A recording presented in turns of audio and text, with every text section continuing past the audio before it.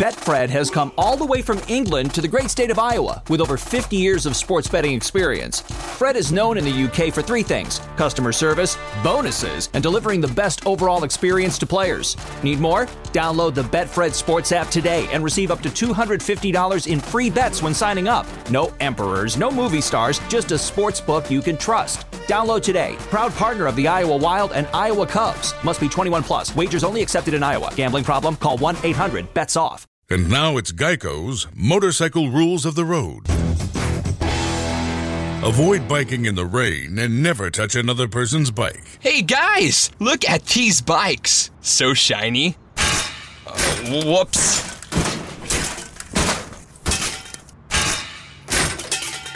I'm gonna leave a note. Oh gosh, there's more. And the rule to saving on motorcycle insurance is, in 15 minutes, Geico could save you 15% or more. What's going on, Facebook and Twitter? It's your guys over here at Belly Up Fantasy Live, Tom, Billy, and Ryan, back after our hiatus. Let's get into Week 13, man. Can't wait to talk to y'all about it.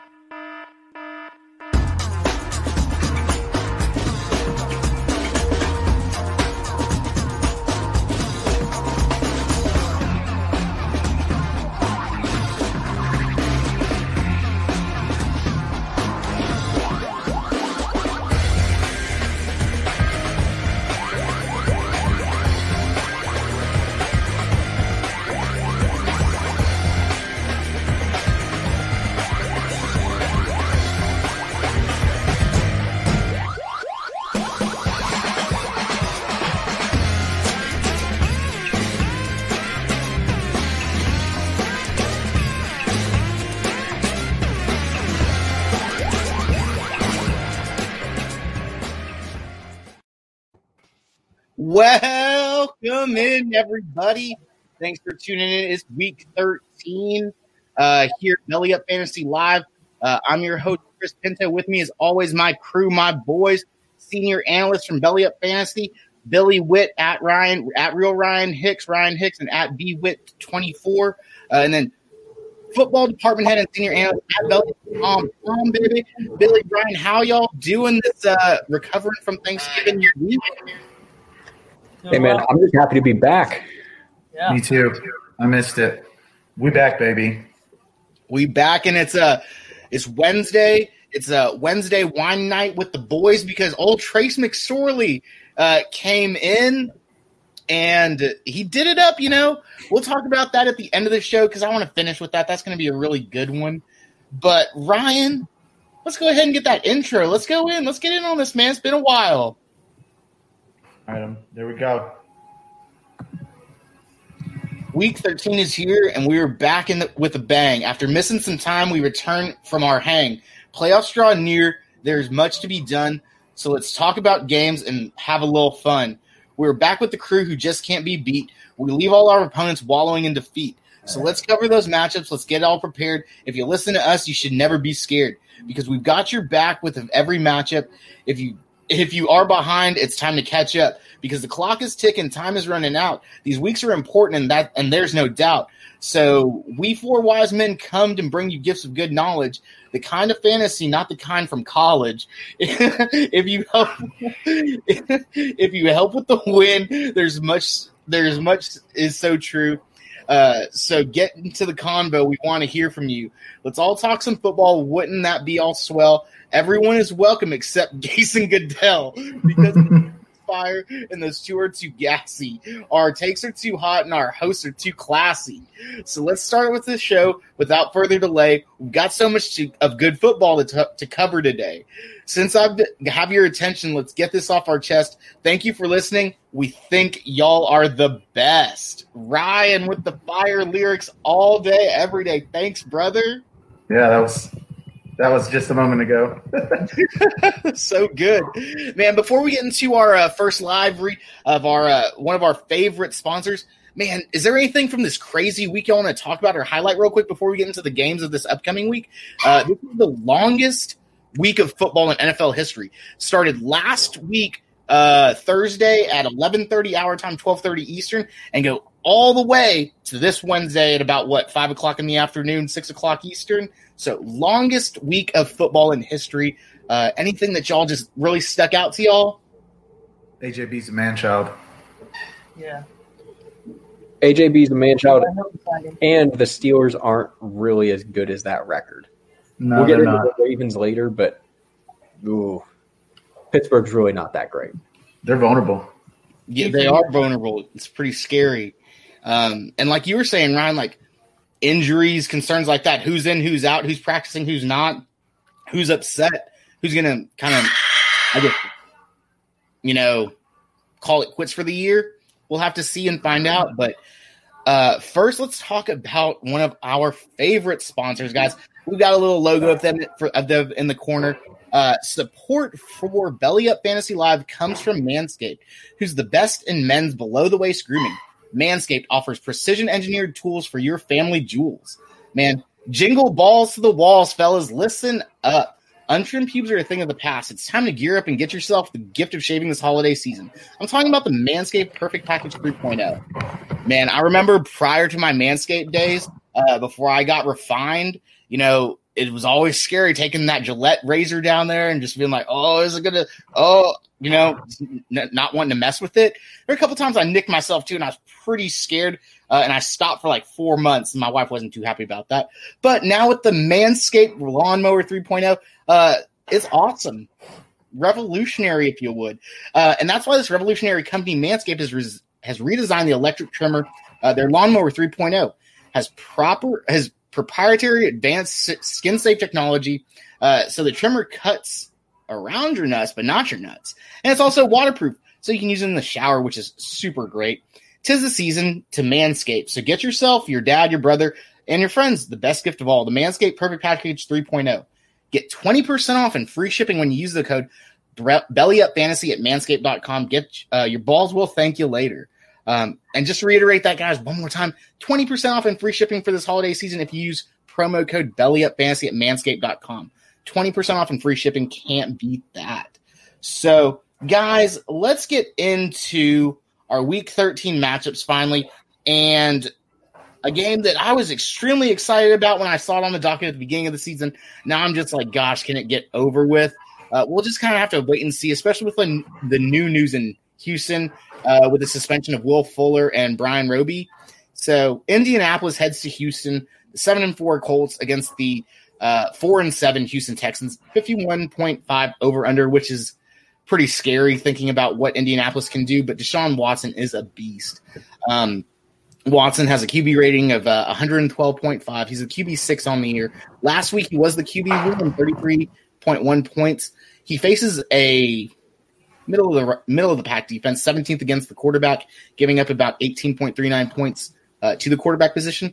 Deshaun Watson's going to have to do this all by himself. I mean, he has no supporting cast at all. So this is the Watson game for me. If he can beat that Darius Leonard defense, he's going to have to do it with his legs, with his arms. He's going to just have to – it's him and J.J. Watt, I guess, in this game, right, guys? On the opposite side, the only guy I really want to talk about is come on. He's had a week off. He's been rested. The big thing about this kid was how many reps he took in his career at the University of Wisconsin. Well, Jonathan Taylor touchdown, guys. He's been rested now.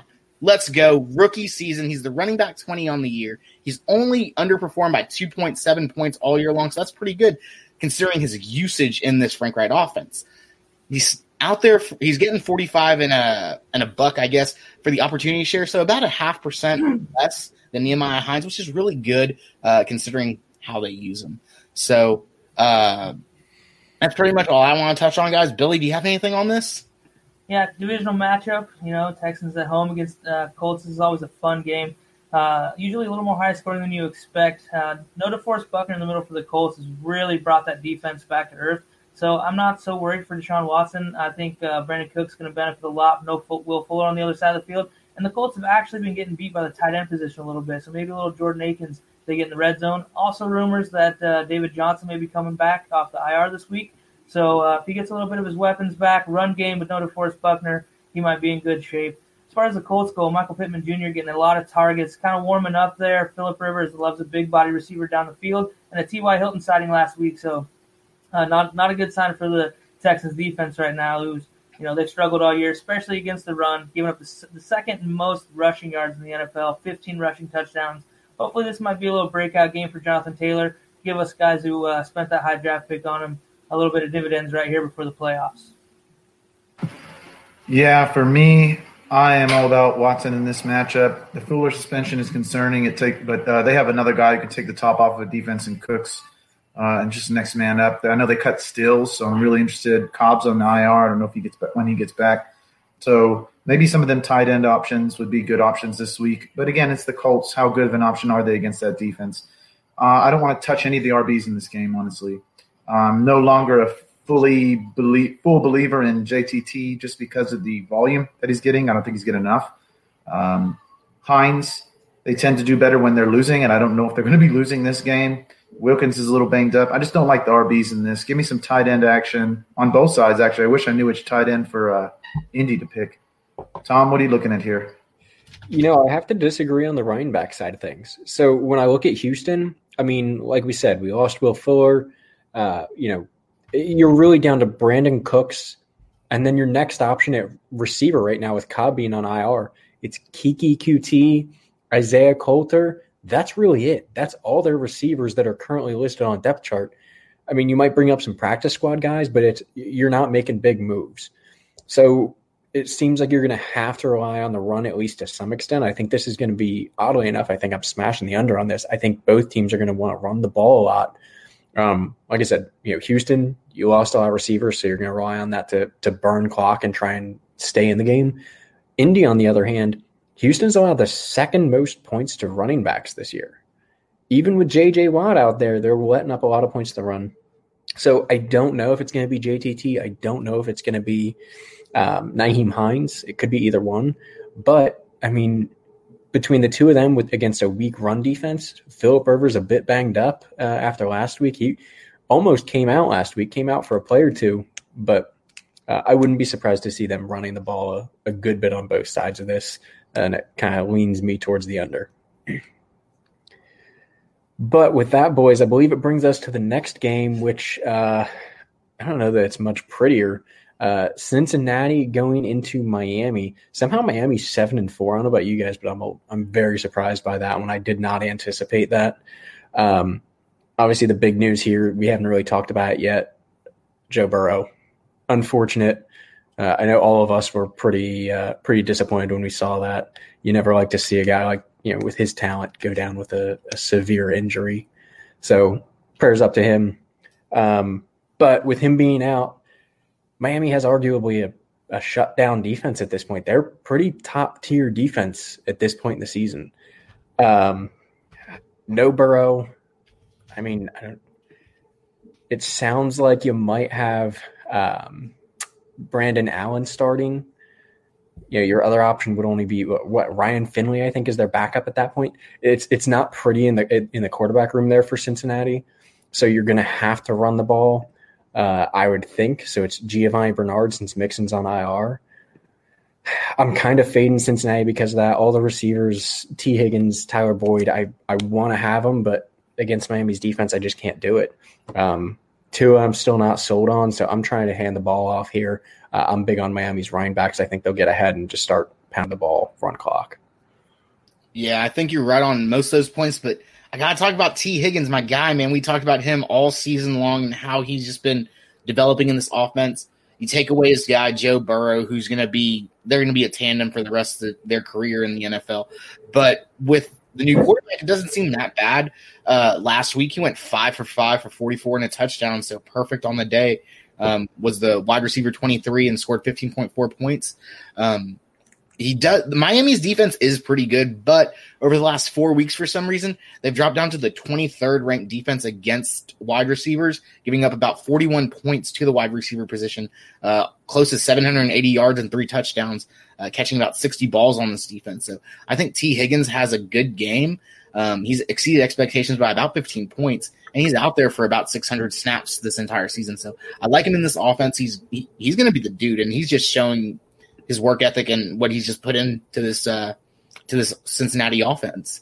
On the opposite side, though, man, Devontae Parker back with – I hope Fitzpatrick plays, man. You like to see that guy play, and you just feel like every game is a revenge game for him because he's been around the league so much. But him and Parker together are something special. Many titles were won last season on the backs of Devontae Parker, Ryan Fitzpatrick. Could this happen again this year? We'll see. I own Devontae Parker in a couple leagues, so I'm pretty excited.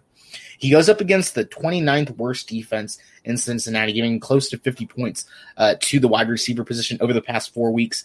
7 touchdowns against this defense through the air. Crazy. And Devontae Parker's he's a ball hawk in the end zone. So the wide receiver 11, close to 20 points last week, and he had a 36% target share in this offense, 119 yards. He's the wide receiver 29 overall, 110 points, call it. Man, I really like both these wide receivers in this matchup. Like you were saying, though, Tom, I really don't want to guess on the Miami running back because whoever it is going to be good. Billy, what do you think, man? Yeah, bummer with Burrow going down for the Bengals. This offense was really starting to turn into one of those fantasy offenses that you really just wanted to have a piece, and it really didn't matter which. Tyler Boyd, T. Higgins both looked great with Burrow. Unfortunately, I think Higgins might be the only guy of any value in the passing game right now without Burrow. He seems to be the number one target. Took that job over very well, looking great. If you have him in Dynasty, you're super stoked about him, even though he had a slow start to the year. They do have one nice matchup in the playoffs. I think they got Dallas week 1, but date with the Steelers championship week, I believe. So not a whole lot of use out of those guys for the rest of this year, unfortunately. And the Dolphins, if you have Devontae Parker, you're really hoping for some Fitzmagic back in there. He just gets so many targets. Gesicki scored last week, kind of keeping you afloat if you've been riding the Gesicki train. Ryan's been telling you since June to have Gesicki. So he's been relatively consistent, a couple missed weeks, but I still like him where I have him. I still feel like I have a good value at tight end when I plug him in. Not a whole lot going on in this game with that Dolphins defense. Really temper your expectations for your Bengals, especially. And maybe outside of Devontae Parker, I'm not sure if I am too excited about a Dolphin other than Gesicki as well, I guess. Yeah, for me, this is a bad matchup for Cincinnati. I don't want any part of that because Miami's defense is pretty solid. I know they haven't been as hot lately, but with Fitzmagic in the game, I'm really going to be looking again like I always do. I'll be diving back into Gesicki. I like him better. Obviously, Tua can get there, but right now Fitzmagic's the more fantasy relevant. T. Parker, you already said. Is Gaskin coming back? Because once he comes back, he becomes my no-brainer. Until then, I don't like that backfield that much with Ahmed being injured as well. Y'all have anything else y'all want to add on this? T. Higgins and Tyler Boyd, man, those two guys are pretty consistently – they have consistent floors. Even without Burrow, I've been kind of impressed. We were talking about Higgins last week, and he scored right in the middle of us talking about him. So I'm done underrating that guy. He's a safe play most weeks. Yeah. Are we done with that game? All right. Well, that brings us to our next game, which is – Detroit at Chicago, over under 44. Give me that under. For me, I have a ton of question marks with this game just because I don't know the health and the status of a lot of these studs yet. I'll be feeling better about this game maybe Saturday when we get more time to – is Swift going to be playing? I expected big things from AD. That didn't happen. Kerryon Johnson kind of showed a little spark, which I don't believe in. Trubisky is an interesting play just because of the ground game aspect of him. Same with Montgomery. If Chicago can get up on Detroit early, because, Stafford hasn't looked 100%. A-Rob obviously is huge value. It doesn't matter which quarterback there is. Looks like Cole Kmet's emerging as a tight end for Chicago. I mean, he didn't have the greatest game, but the target share looked like it was there. So for me, Kmet is an interesting play moving forward, especially into playoffs if you were a Kittle owner. I just don't like Detroit so much in this game, and I'm going to be leaning Chicago with an interesting matchup with Trubisky might create some fantasy relevance here. Tom, what do you think?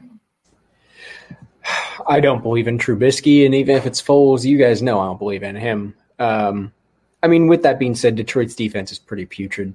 Most points allowed to running backs, 7th most allowed to quarterbacks, 8th most allowed to wide receivers. It's not great. If you have somebody from Chicago, the running backs, I'm pretty big on, if you have Montgomery, you're going to play him. Even Cordell Patterson, I feel like could have some relevance in this game in, deeper leagues. On the other side with Detroit, like you said, everybody's banged up. Stafford's been banged up. Swift is technically listed as out right now. Galladay out. Amendola out. Cephas questionable. I'd be very hesitant at this moment to put anybody in my lineup, but like you said, later in the weekend we might get some clear picture as far as who it might be. Yeah, the only guy I really like on the Detroit side that I guess is probably going to play is TJ Hawkinson, right? Go Iowa, Billy. The tight end 6 last week, 13.9 points. I mean, 8 targets, 5 receptions, almost 90 yards. He should have scored on one of those plays, I believe. But the tight end 3 on the year, 520 snaps. He's a rock. Where you drafted him, you're really excited. 130 points, and he faces a defense that gives up 15.10 points to the fantasy tight end, or to the tight end, 2 touchdowns and almost 200 yards, 6.9 yards a rip to the tight end position, about 21 total points. I guess they just sell it for the run, I guess. I don't know. But the division rivalry between these two teams should be pretty fun. I like Hawk in this game. On the opposing side, like Tom mentioned, Monty, man, the running back 6 on the year, 25 points last week. There was that run of 59 yards where I was like, golly. And he just looked like an elite running back. He just looked like he was faster than everyone else on the field. I'm like, where's this guy been all year? If I've seen this 2 or 3 times this season, I'd be really excited, but that was the first time I saw it. So I really liked Monty in this matchup, going against the worst run defense in the league over the past 4 weeks, giving up about 41 points to the running back position. So I really like Monty in this game, guys. Billy, I know I probably stole the Hawkeye from you, so. Yeah, that's all right, man. Lions side of the ball, the only guy you really are starting with confidence right now is Hawkinson. He's the only guy without an injury designation that's probably on your roster, unfortunately, for the Lions. It's been another one of those years. I am interested to see how they bounce back. The teams that have fired their coaches this year have had really strong outings shortly after. I'm not sure if that's typical or not, but it has been a thing this year. As far as the Bears go, Allen Robinson, he's been doing his thing. I like Darnell Mooney. I mean, if you need a flex guy and you're in a real bad spot, he's getting the targets, and he's going to start making some plays pretty quick. He's going to be on a lot of guys' radars sooner than later. And if Montgomery can't do it in this game, have you a big old day right before the playoffs, help you get a win if you're needing one. I'm not sure it's coming, but the Lions' defense, terrible against the running backs. They've given up, 7 rushing touchdowns over the last month, 545 yards rushing, and David Montgomery's finally looking a little bit healthy. So if there's a guy I'm pretty confident in playing finally this year, it's David Montgomery. You guys got anything else here? All right, take us to our next game real fast. We got New Orleans visiting the Falcons, who won 4 of their last 5 games. New Orleans is number 1 against fantasy quarterbacks in the last month, and they're also giving up the second fewest points to running backs. Not that Atlanta really runs the ball much.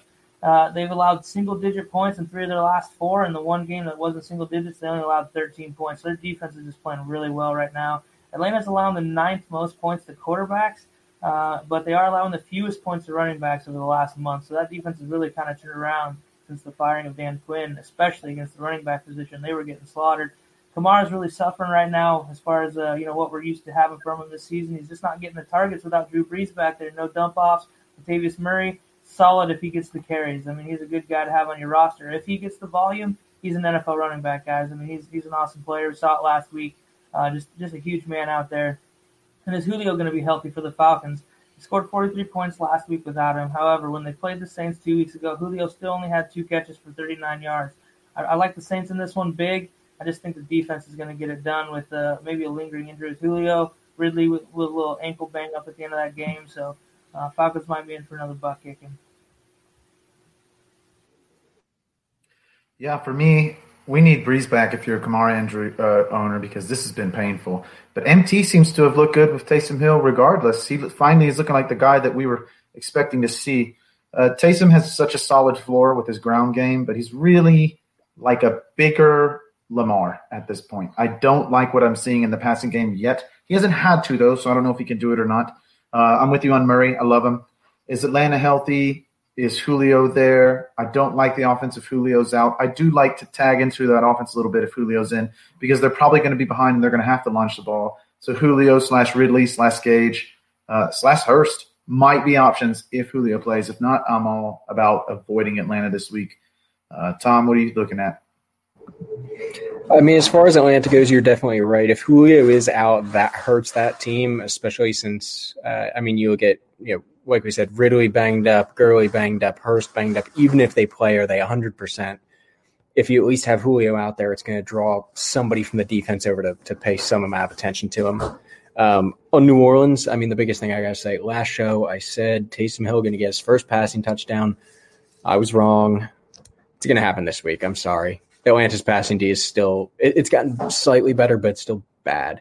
And at this point, we're 2 games in. Taysom Hill, albeit no passing touchdowns, the first week, 24.2 points. The second week, 18.5. And that first week, 24.2 points was against the Falcons. I'm expecting another 20-plus point day easily from him. Might even outdo that first one now that he's kind of rolling in it. But, yeah, Taysom Hill passing touchdown this week. Locked.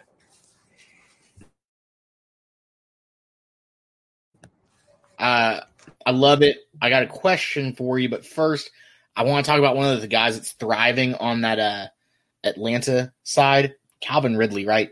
Kind of matchup proof right about now, and if he's the wide receiver one without Julio, I think he has a fine day as well. The New Orleans defense giving up about 39 points to the wide receivers over the past 4 weeks and 3 touchdowns, almost 800 yards, so that's pretty good. Calvin Ridley, the wide receiver 13 on the year, exceeding expectations about 18 points, and he's the wide receiver 17 from last week. He had a 6'9", 50 in 1 day, so good job, Calvin Ridley. Now, to Taysom Hill, there's a little bit of a, I guess a stigma. I'm not gonna hide it. I'm in a couple ESPN leagues, and I don't care what anyone says. I was the fastest one in my league to get him, put him in my tight end position, and I have been playing him in my tight end position. I don't care. This is fantasy football, guys. I don't care. So call me a cheater. Call me the evil guy. I don't care. One of my favorite gifs is that Thanos gif of him in that chair, right? So whatever. I've had to play by the rules otherwise because I haven't been able to make roster moves or changes. And I do have Kalen Ballage as one of my flex plays. So I had a 0-point game out of my flex guy last week. So it kind of evens out, right? Do you think you still roll with Taysom Hill in the tight end position? I sent y'all the picture of it. I'm undefeated in the league, so I'm going to cruise into the playoffs. Gotta let it ride one more week. What do you guys think? I'm with you on the Taysom Hill. I did it in our industry league, Chris, that you brought me into in a big week. I made a big leap in points in a really tight league in the backstretch, trying to sneak into the playoffs. Did it feel grimy? Yes, but like you said, this is fantasy football, and hey, I wouldn't expect the guy I'm playing against to do anything but plug him in if they had him on their roster too. So hey, the rules changed. I cut him loose and went back to tight ends. I'm pretty lucky. I had Evan Ingram in a nice matchup, so I wasn't too worried about Taysom Hill. I wanted to load up maybe for a playoff push. However, I did plug him in with confidence, one big, and I needed it, so I'll take it. Hey, rules are rules. If you can put a player at that position, why shouldn't you? You look at fantasy baseball. I don't know how many of us play that. I've only played it a few times. That is a whole lot. But you look at a lot of players, they're utility players. You can play them at first base, second base, third base, shortstop, outfield. If he's played at the position, put him there. He's played a lot at tight end. I love it. I absolutely love it, man. I think I'm going to roll with him one more week. Just before the playoffs, kind of check the landscape out. I can take a loss, right? It doesn't matter if you're undefeated in regular season. All that matters is the shit. And you thrive to get there, right? So, guys, Thrive Fantasy. Come hashtag prop up on Thrive Fantasy this season.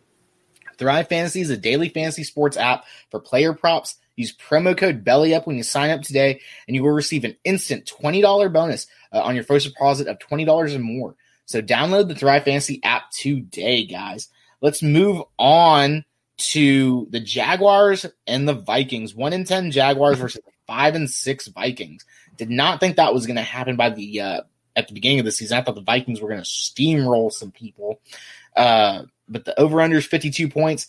I'm going to go the under on this game just because Mike Glennon's going to be starting for the Jacksonville Jaguars. The neck came out and said it today, or Adam Schefter tweeted it out today.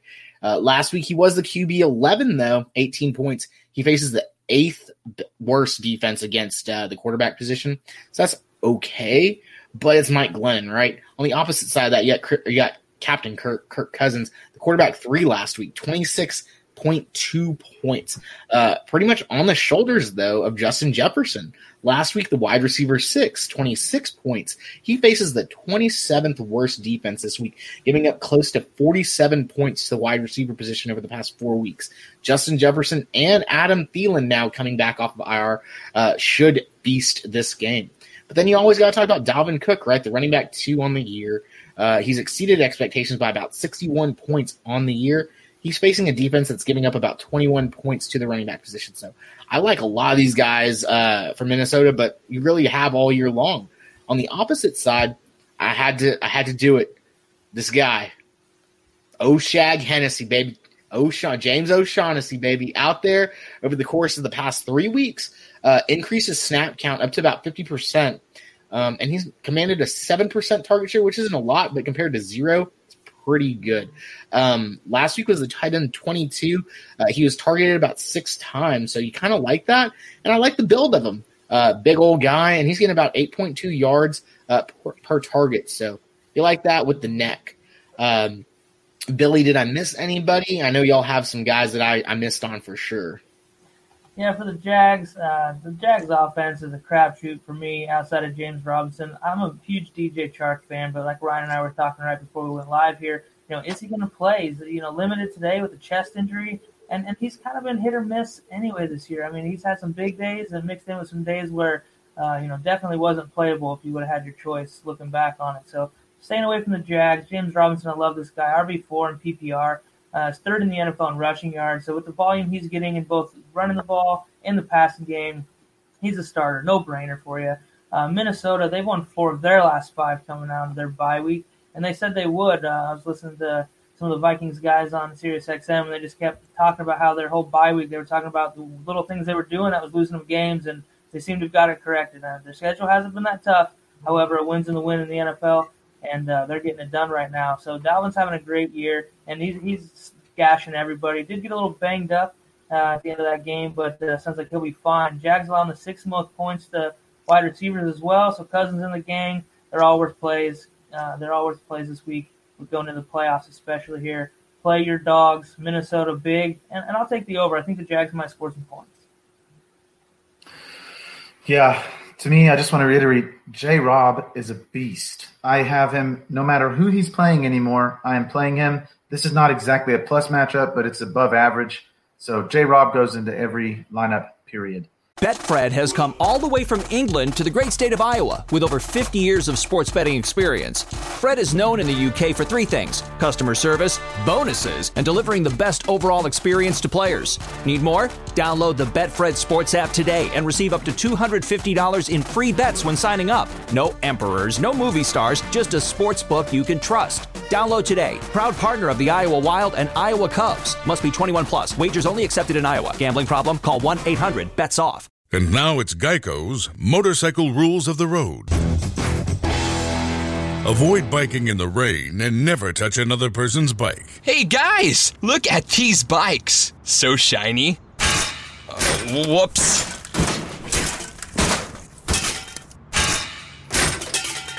I'm gonna leave a note. Oh gosh, there's more. And the rule to saving on motorcycle insurance is, in 15 minutes, Geico could save you 15% or more. If Chark is healthy, I get more excited about this offense. When he's not, there's just not a guy that can make life easier on everybody else. So Chark needs to be healthy. Also, Minshew needs to come back. I'm sick of this joke BS. They're tanking on purpose. Luton sucks. Everybody sucks except for Minshew. Minshew's a beast. He should go to Chicago. For me, Cook for sure, although I do want to mention 2 games in a row, Cook has been beaten up and had to miss plays. Not much time, but he's missed plays 2 games in a row. And I'm now concerned about not necessarily him, like he's still at RB1, but is he the RB1? No, he's more like the RB11 now for me. Now, that's a little bit of exaggeration, but what I'm saying is be careful as slotting him as a no-brainer in your DFS. Because for me, if you're giving me Henry and Cook, there's no way in hell I'm taking Cook over Henry right now. So just be aware that he is no longer the RB1 that he was before. He's looked a little banged up. The offense is a little bit – I mean, Thielen's coming back, so that should help. On the other side of the ball, no. Unless Chark plays, nobody outside Robinson for me. The quarterback situation – actually, Jacksonville just sucks. I'm not going to sugarcoat it. Tom, what do you think? Why is Minshew not starting? Because people are stupid. Jacksonville's owner is probably the second worst owner in the league. I mean, the only one that's worse is Jerry Jones, let's be honest. So, no, Minshew needs to play. Mike Glennon, the giraffe back there, he had an okay week last week. I'll give him that, but it's not going to keep up. This isn't a guy that's going to come in and play good football week after week or even adequate football. He's going to make mistakes, and he didn't even have a 60% completion percentage last week. All he did was just not turn the ball over, which if that's the only requirement, sure. But guess what? Minshew has the chance to actually win games, and unfortunately, I think they're going to try and tank to get rid of Minshew and bring in, one of these, college quarterbacks. I think it's the wrong choice. But with that being said, Jacksonville's defense, like we already kind of went over, bad. So Minnesota, everyone, play everyone. That was all my notes on Minnesota. It doesn't matter. But what I will say, even with Thielen coming back, Justin Jefferson, last week he went 70 yards, 2 touchdowns on 7 receptions. I'm seeing him go 100+ with a touchdown. Thielen, 100+ with a touchdown. Same game. What do we think? Is that a little hot, a little spicy? A little spicy. I don't know if it's as hot as Hoff sauce, though. Because Hoff sauce is handcrafted with farm-fresh jalapenos and habaneros. Hoff's original Hoff sauce has gone on to win numerous awards and gain international recognition. Hoff and Pepper always strives to create sauces and seasonings that enhance flavors with balanced heat profiles. Every one of their handmade products is manufactured in Chattanooga, Tennessee, and is naturally vegan and gluten-free. So make sure you guys use code BELLYUP to get 10% off of your order at hoffandpepper.com today. That way you can take part in these hot takes that we got.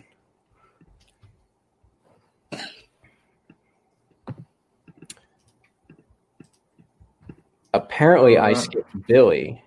Did I? I'm sorry, Billy. Oh, no, you're good. While we were talking about the Dalvin Cook thing, like Ryan said, a couple games in a row, he's gone down with a couple injuries late. If you're a Dalvin Cook owner, smart to add Alexander Mattison right here before the playoffs, just in case something were to happen, so you're not really in that boat where you don't have either guy and get beat with the waiver claim. So think about adding him to your lineup. If you got a spot, make it. You might need him. I mean, hey, that's definitely not wrong.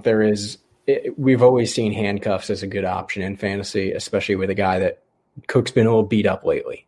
I mean, you expect it with the volume he's gotten, right? Absolutely. Well, that brings us to the garbage game of the week. The Las Vegas Raiders, 6-5, going into New York to play the New York garbage Jets at 0-11. Over under 47. It might be over just by the Raiders scoring 47 points on their own because the Jets are bad. Good news for the Jets, Sam Darnold's back. I don't know what that does for them, though. They're still going to lose by 1 million. So, Sam Darnold's back. That's great. Doesn't really change the fantasy profile for that team. I'm not touching anybody on the Jets. I haven't all year. I will continue to do the exact same. For the Raiders, though, the Jets are allowing the 4th most points to quarterbacks, the 7th most to receivers, 4th most to tight ends. The one thing that they are okay against is the run. They're allowing the 15th most points to running backs, middle of the pack. So I have a feeling that the Raiders, at least to start out this game, are going to throw. Josh Jacobs, I think, is more of a garbage time play here. He's going to get yards at the end of the game just because they're going to come out hot and be firing on all cylinders against this Jets team. What do we think, boys? I think you're right about that. Josh Jacobs going to get a big workload this week. But I think Derek Carr, too, has a bounce back week after that horrendous showing last week. 0.6 points. Jeez, like, come on, Derek Carr. You got this high-powered offense. You hit Henry Ruggs every chance you get. Come on, just be the quarterback John Gruden needs. But he's facing the New York Jets, right? Adam Gase and the New York Jets. Over the last 4 weeks, they've been the worst defense to quarterbacks, giving up close to 30 points per week. Over 1,000 yards and 8 touchdowns to the quarterback position. So Derek Carr, come on, man. Be the dude that we need you to be. On the opposite side, in our group chat between the four of us, man, Denzel Mims, right, Ryan? This was a guy that we were talking about and watching the game, and it just seemed that he's just always a little bit faster than the next guy, has that little bit of separation, and he's good for a deep bomb, right? So DFS play all day for this guy, and then if you need the points, Ryan, like in the Belly Up Bowl, this guy, if he's on the waiver, you should probably go get him and plug him in, but I'm pretty sure you probably already have him or he's gone. But Denzel Mims, the wide receiver 32 last week, 10 points, targeted 8 times. 8 times. That's ridiculous. Billy, what do you think, man? Yeah, all Raiders for me in this one. The Jets are allowing the most points to quarterbacks and wide receivers over the last 4 games. I'm playing all the Raiders I can get. I really like Henry Ruggs. I love those deep threat Deshaun Jackson style guys. He's one of them. He's flirting with catching a bomb touchdown every week. They're really looking for him deep, wanting to use that speed that they drafted him for. Aguilar, he's in solid flex considerations for me week in and week out. He's doing well. A couple of times he's burned us, but hey, this guy's really playing a lot better football than he did in Philadelphia, coincidentally.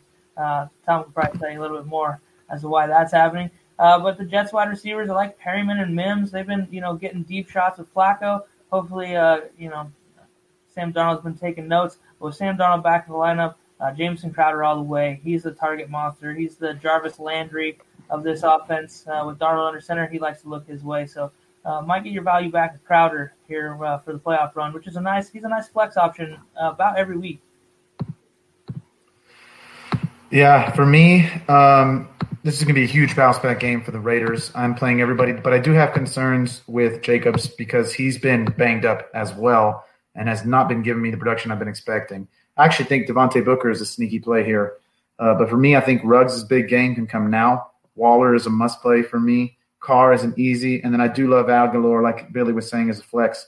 On the other side, Mims is trending up. They're going to be behind, so they're going to have to throw the deep ball. That also makes Perriman valuable. Crowder with the volume. Outside that, don't touch anybody else. But those 2 receivers do have some sort of value just because they're going to be behind. I do like them better with Flacco than with Darnold. But either way, they're going to have to throw deep balls, and they're going to catch some of them. So for me, those 2 are like under-the-radar plays that I like. But other than that, God, the Jets suck. I hate Gase. He's terrible. All right, guys, anything to say before I move on to King Henry's game? Anyone have a prediction on Nelson Aguilar? I'll go. Yeah, Aguilar. Man, 6 for 85. Wait, what's that, Billy? Ooh, I like that. I'll say 6 for 85 and a score. I like that a lot. With Derek Carr having that bounce back week, I'm gonna go 4 for 55 and a score. Those are both good games, by the way. What you both just projected were good fantasy games. So I think he's going to have a good week this week. I think Ruggs catches 2 50-yard bombs. I'm going – that's pretty bold. Yeah, I like it, though. Nelson, I'm going 6 for 52 and a score. I mean, here's the thing. The 80, I don't think it's not doable. But most of his games this year, he's been getting the catches. He's 40 to 60 yard games, but it's 5, 6, 7 catches and some scores here and there. I don't know that he's doing an 80 to 100 yard game. I mean, hey, he finally got somebody that can coach him because apparently Philadelphia coaches don't know how to coach. So if you follow me on Twitter, you would know that these are my thoughts. I'm sure you guys saw lots of that. All right. So let's move on to the next game. We got an interesting game next week. 2 8-3 teams. Cleveland at Tennessee. The over under 54. Slamming the over. I'm all over the over on this. even though both of these teams are good at running, I don't think that they're going to be able to stop each other. And there's enough weapons for them to not just have to run. But to me, there's not going to be a single lineup I have in DFS that doesn't have Derrick Henry in it. If y'all don't remember last year, y'all weren't watching football last year, that dude goes nuclear at the end of the year. It just saw it happen. It's going to happen again, especially against this run defense, which is actually better than normal, but it doesn't matter because Henry ran over Indy, who has a great run defense, a great defense, period, and he just destroyed them. AJB is going to score probably twice. So get ready for that. He is also going nuclear at the end of the year, just like he did last year. Expect Tannehill to benefit from that as well, especially considering Corey Davis is the real deal as far as a wide receiver too. For me, I'm playing both the Cleveland running backs. I like them both. I know that they're not – you think, oh, what could they do without each other? And you saw a glimpse of that with Hunt. The thing is, them being fresh and them being they're two complete backs in a lot of ways. So for me, unless Tennessee gets up real early, real fast, which is not exactly their style, I'm going to get in on both of these. I would not sit Hunt, Daniel, because I would not sit Hunt or Chubb, period. Both of those guys likely score. Yeah, Hunt did shit the bed, but that's okay because he's not usually doing that. He's been one of the most consistent performers from the running back position this year. I also don't want Baker. I just don't like what I'm seeing right now. So, Tom, do you have anything different? I mean, not really. I'm in on the running backs. That's like you said, it's the run defense is the weakest points of both of these teams. Tennessee, oddly enough, earlier this season, we we're talking about them as a pretty decent defense. They're pretty much bad at this point. Like they're not stopping people, whether it's running, passing, whatever it might be. Daniel, yeah, I mean, it kills you some weeks and that it's rough. It happens. But like Kareem Hunt is like we said, he's one of the most consistent players week in and week out. You're not going to have 20 points every single week unless you are a top 2 player at your position, CMC last year. And even him, I don't have the stats on it, but I'm sure he had games that a lot of people were pretty disappointed in it. It happens. But to sit Kareem Hunt over one game is a big mistake, especially because if they do manage to get up on Tennessee, he still has the ability to, number one, run the ball. But if they aren't up on Tennessee, he can also catch the ball if they're still passing. So he has both sides of it. Chubb is going to pound the ball down your throat, but Hunt can do both. And obviously, I mean, Derrick Henry's a freak of nature. He's probably going to get 110 yards and 2 touchdowns. So for sure, I like it. I want to 210. 210. Yeah. Ooh, that's spicy. Just what you better put him in DFS, guys. I'm serious. If you don't, you will not win. You will not win without Henry. He's my running back one on the week, so I really. Yeah. I mean, if he's not, you're smoking something. But man, Ryan, I can't believe you didn't talk about Jonnu after that game last week. It's crazy, right? He was non-existent last week, but this week up against Cleveland over the past 4 weeks, Cleveland has been the worst against the tight end position, giving up about 19 points per game, 215 yards, and 3 touchdowns to the tight end position. Jonnu was the tight end 7 on the year. He's overperformed by 17 points. He still commands a 16% target share or a 15.1% target share, and he has 7 touchdowns on the year. I think Jonnu gets in the end zone this week. And then Daniel, like I said, just you wait. So Tennessee over the past 4 weeks has been the 26th worst against the running back position, giving up 27.43 fantasy points to the running back position on average. Now, check this out. Against the running back position on the ground, just handing the ball off between the tackles or a toss, they're allowing 86 rushes for 312 yards and 4 touchdowns.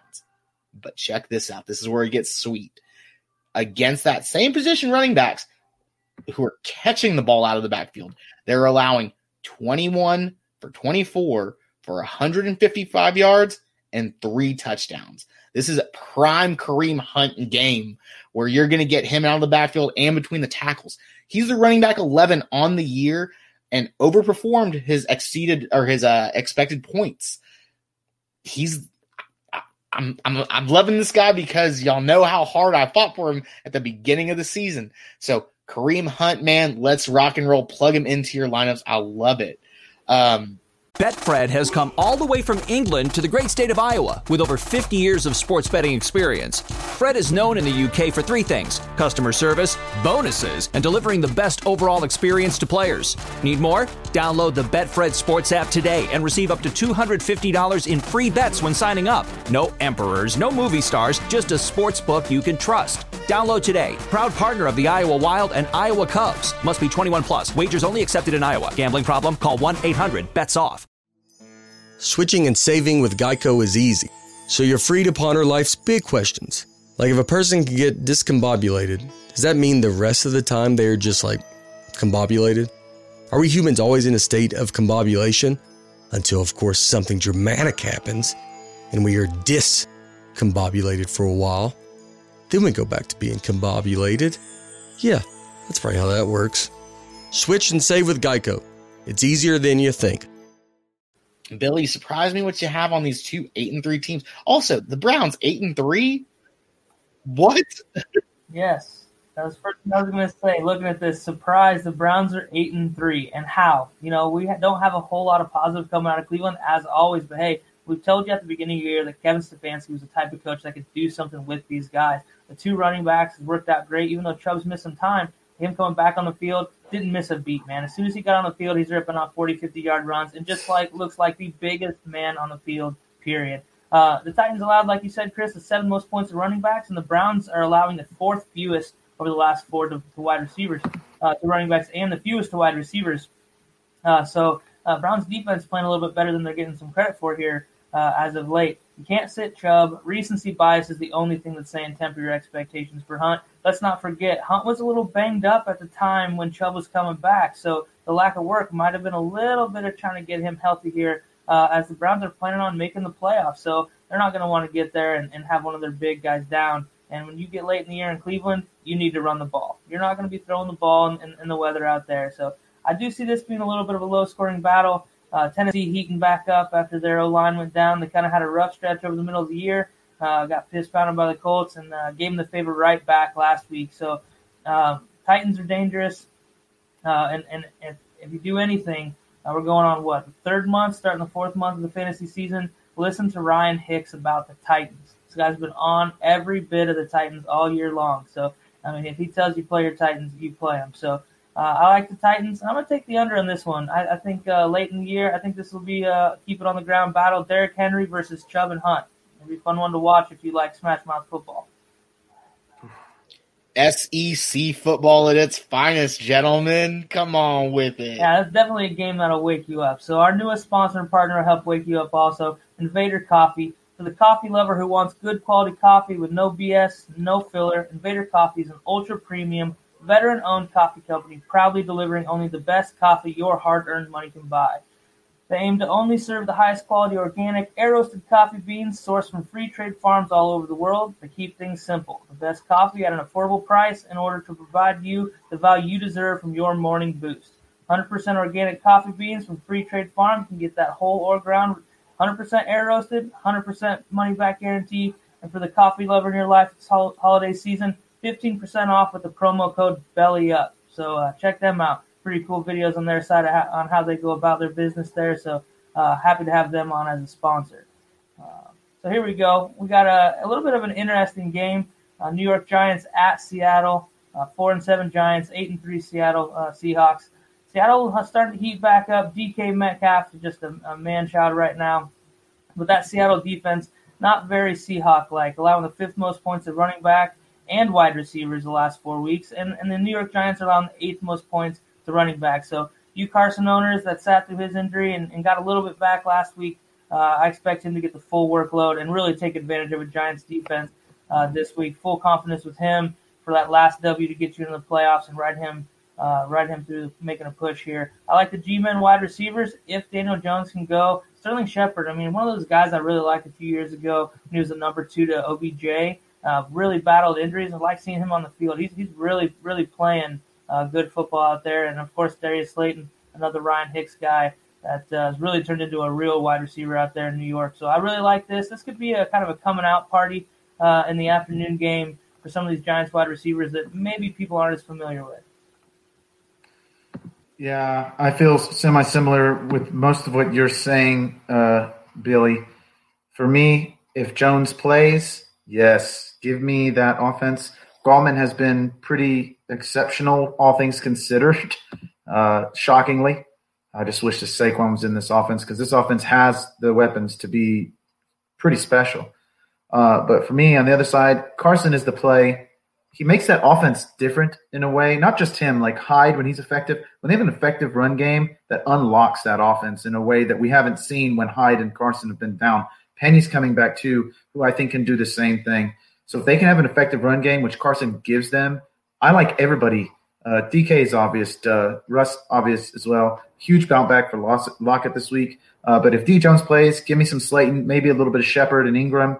But if McCoy's here, I'm not touching this offense. And I really don't want Seattle either because I don't think they're going to be able to score. And Seattle's just, other than Carson, they're just going to pound the ball. So I'm hoping Jones scores to salvage a lot of these fantasy days. Not scores, Jones plays to salvage both teams' fantasy value for me.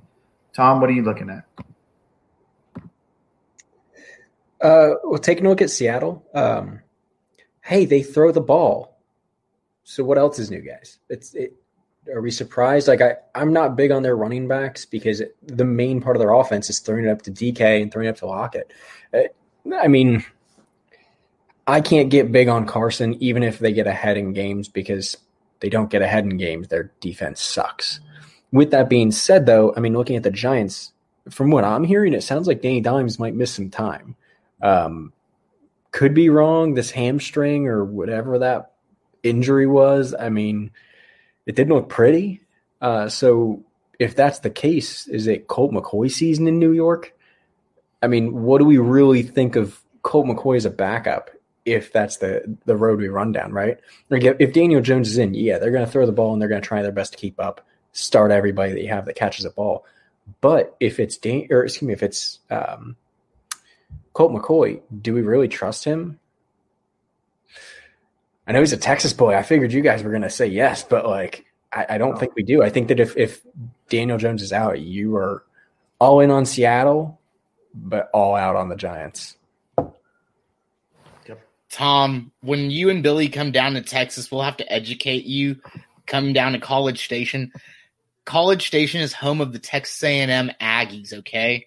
The longtime rivals and still nemesis of the Texas University Longhorns, the T-Sips down in Austin.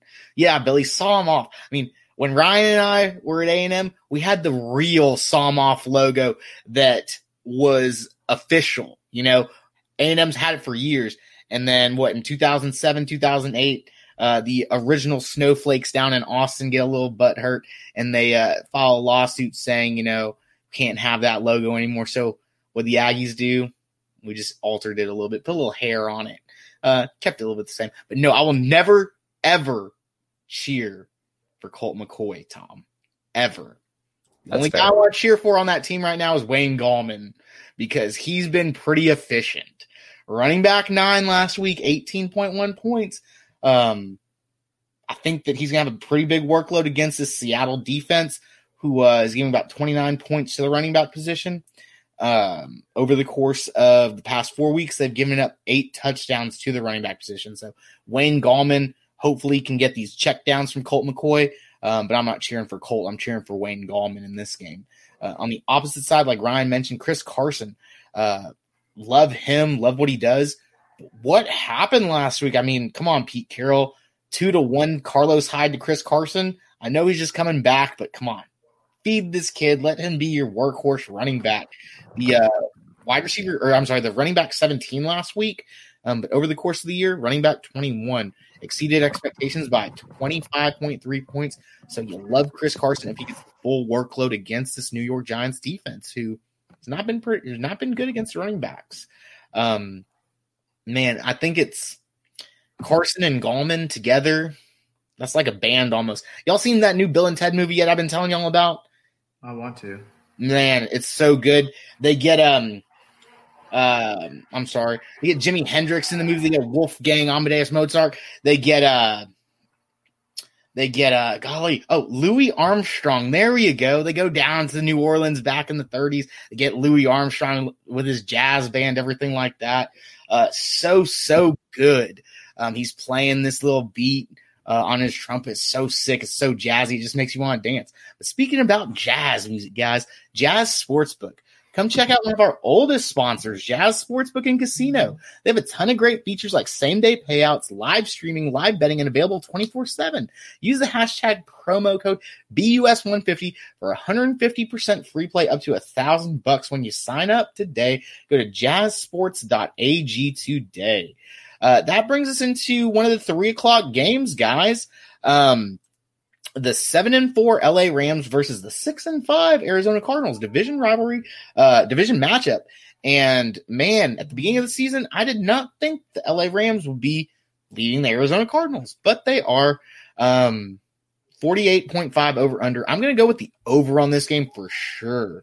I hope this is just a shootout. Jared Goff, aka the Notebook, versus Killer Kyler. Both these guys have been playing. Well, Kyler's been playing lights out. The QB1 on the year. Goff, QB16 on the year. Their arsenal of weapons is pretty good, and we finally saw a Cam Akers sighting last week, catching that pass, going into the end zone. Last week, Cam Akers, the running back 16, going up against the third worst defense right now against the running back. Or the third best defense against the running back. So we'll have to see about the running back situation for the LA Rams. But who needs a running back when you have 2 duo wide receivers like Cooper Kupp and Robert Woods? Robert Woods, talk about Bobby Light, right? At the beginning of the year, we all had him pretty high. We were touting Bobby Woods, and look at him now. The wide receiver 14 on the year. Not only is he probably going to have a 1,000-yard season, old boy's already got 2 touchdowns and 100 yards on the ground. One of only 3 wide receivers in the National Football League to have a score in the end zone through the air and 2 on the ground that was not a running back. So Bobby Woods and then Cooper Kupp, he's been a little light, but I think Cooper Kupp has a resurgence this week against this really, really bad defense, giving up about 51 points to the wide receiver position. Tight ends, I really don't know what to think about this, but then obviously Nuke Hopkins and Christian Kirk. I won't touch on those guys because I'm sure you all will. So, Billy, what do you think? What do you have to add to all this? Yeah, I'm really liking Cam Akers here down the stretch. You gave me a late touchdown to beat you in our Dynasty Riders League in a big comeback. Really excited for him, scoring in the last 2 weeks. And he plays the Jets and the Seahawks for the last 2 weeks of your fantasy playoffs. So great matchups for him. So if he's on your waiver wire, someone got impatient with him, go swoop him up, add him to your team right now. He's worth hanging on to right now and throwing in the game. So Rams, Cardinals, I'm hoping D-Hop gets a little more action. He's kind of been hit or miss a little bit lately, touchdown dependent. Even the Hail Mary game, he didn't have a whole lot going on up until that point. Kenyon Drake looking pretty good. I was not a Kenyon Drake guy this year, but man, he's proved me wrong. He is the real deal. He just fits there. Kind of like Tannehill in Tennessee. Seems like just there in Arizona is his spot. As far as the Rams go, I'm not real hip on their wide receivers. Cardinals defense is tough but not great. I think this will be a shootout. I really like the over, but I'm going to take the Rams. They tend to, beat the better teams and kind of play down to their competition. So I'll go with the Rams in this one in a shootout. And I like Cam Akers starting to get more and more work as we get deep in the year here.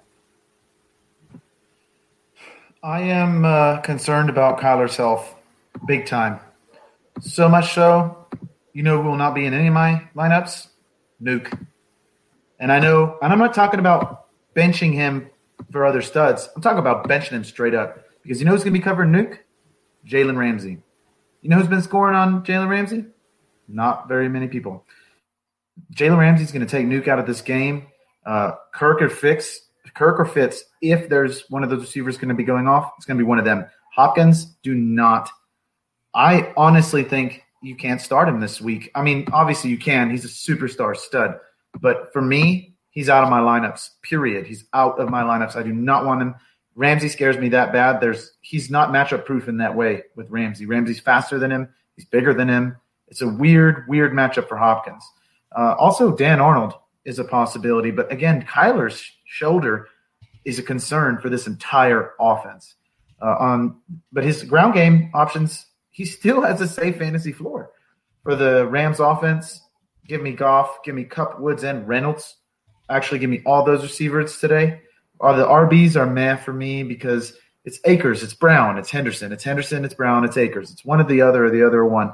I don't trust any of them anymore, and they have been consistently inconsistent, which is not what I'm looking for at RB. Same with tight ends. Higbee has been a big letdown. I kind of called that. Everett has outperformed him in recent weeks based on per touch statistics. But even that, I'm not looking for – I do expect one of these running backs for the Rams to go off. Which one is anybody's guess? Tom? Yeah, I mean, I don't disagree with the whole Nuke Hopkins getting benched thing. I mean, Ramsey is scary good. I wouldn't want any part of anybody against him, regardless of if it's the best receiver in the league or not, because as of right now, he's playing as the best corner in the league. He's shutting down everybody. I mean, with that being said, these are both very good defenses. I mean, the Rams obviously a little bit better than the Cardinals, but for the record, Cardinals middle of the road against quarterbacks and receivers, 14th, in points allowed there, but 20th most points allowed against running backs and 29th against tight ends. So, I mean, as far as the Rams offense goes, I'm not big on their running backs. I think this is kind of going to be a throwing match anyway to try and score, more than your opponent, and it's not going to be pretty. I could see there being a lot of interceptions. So, not big on the running backs because I think it's going to be a passing game. Not big on the tight ends in Los Angeles because they've been getting shut down by Arizona. I mean, other than, I guess I would play pretty much Kupp, Woods, and even in a deeper league, Reynolds and Jefferson could have some value here just based on volume. Goff, I'm a little more questionable about. Like I said, I think this could have a couple turnovers for the quarterbacks, a couple interceptions or fumbles because of the amount of dropbacks that they're going to have. So, I mean, that's my 2 cents on it. I will say these are probably two of the healthier teams in the league right now. I think it's going to be a good matchup in the sense that they're both very close, if not full strength. And it could just be a fun game to watch. Yeah, Tom, I wanted to add one thing before you move us on to the next game. I can't believe you didn't mention this, or maybe it was Billy. It was one of you guys, either Billy, one of you three mentioned this guy when Drake at the beginning of the season was Chase Edmonds. I was a big Drake guy, so I wanted nothing to do with Chase Edmonds. But Chase Edmonds on 73 less touches this season. Betfred has come all the way from England to the great state of Iowa with over 50 years of sports betting experience. Fred is known in the UK for three things: customer service, bonuses, and delivering the best overall experience to players. Need more? Download the Betfred Sports app today and receive up to $250 in free bets when signing up. No emperors, no movie stars, just a sports book you can trust. Download today. Proud partner of the Iowa Wild and Iowa Cubs. Must be 21 plus. Wagers only accepted in Iowa. Gambling problem? Call 1-800-BETS-OFF. And now it's Geico's Motorcycle Rules of the Road. Avoid biking in the rain and never touch another person's bike. Hey guys, look at these bikes. So shiny. Whoops.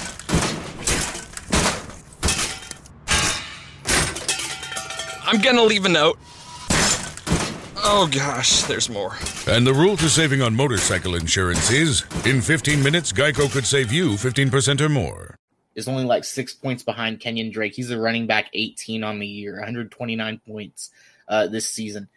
Just from a gold box standpoint, he's had 110 touches overall this season, 655 yards, and 4 touchdowns on the year. Where you drafted this guy was probably like in the 16th round, maybe 14th round. But from you guys' knowledge, y'all are probably rocking and rolling with some Chase Edmonds. So that's the only thing I wanted to add to this game. Edmonds is a stud. I will give you that. But unlike one of the teams that we're coming up to here, Philadelphia, 3-7-1. Going into Green Bay, who's 8-3. Over under 47. I'm taking the under here. Not gonna lie. Philly's defense is probably the best part about the team, and it's definitely not their defensive coordinator's fault because Jim Schwartz is pretty terrible. But the players are balling out. Darius Slay, he got beat up by DK, but who hasn't this year? The rest of the team, though, is playing pretty well on defense. So Green Bay, I mean, it's Green Bay. You're still going to see some big plays. Aaron Rodgers is still going to be Aaron Rodgers, but it's not going to be their best game of the season, I don't think. Philly, fuck it. Follow me on Twitter for that. I've been going on for 48 hours about that. Actually, I've been going on for like 6 weeks about this. Doug Peterson can't call a fucking game. I'm not even getting into it. Travis Fulgham should be great. No, Alshon Jeffrey runs a 4.9. He doesn't try and catch a ball. Why do we have him out there? Why not have Travis Fulgham, who was a top receiver for 4 weeks straight out there? Oh, yeah, makes perfect sense. Fuck him. Play some fullback, my guy. Tweet of the fucking year, Tom. That was the funniest tweet. I text Chris when I read that tweet about, hey, get in there and play fullback, my guy. I text Chris, are you seeing Tom off on Twitter right now? It is hilarious.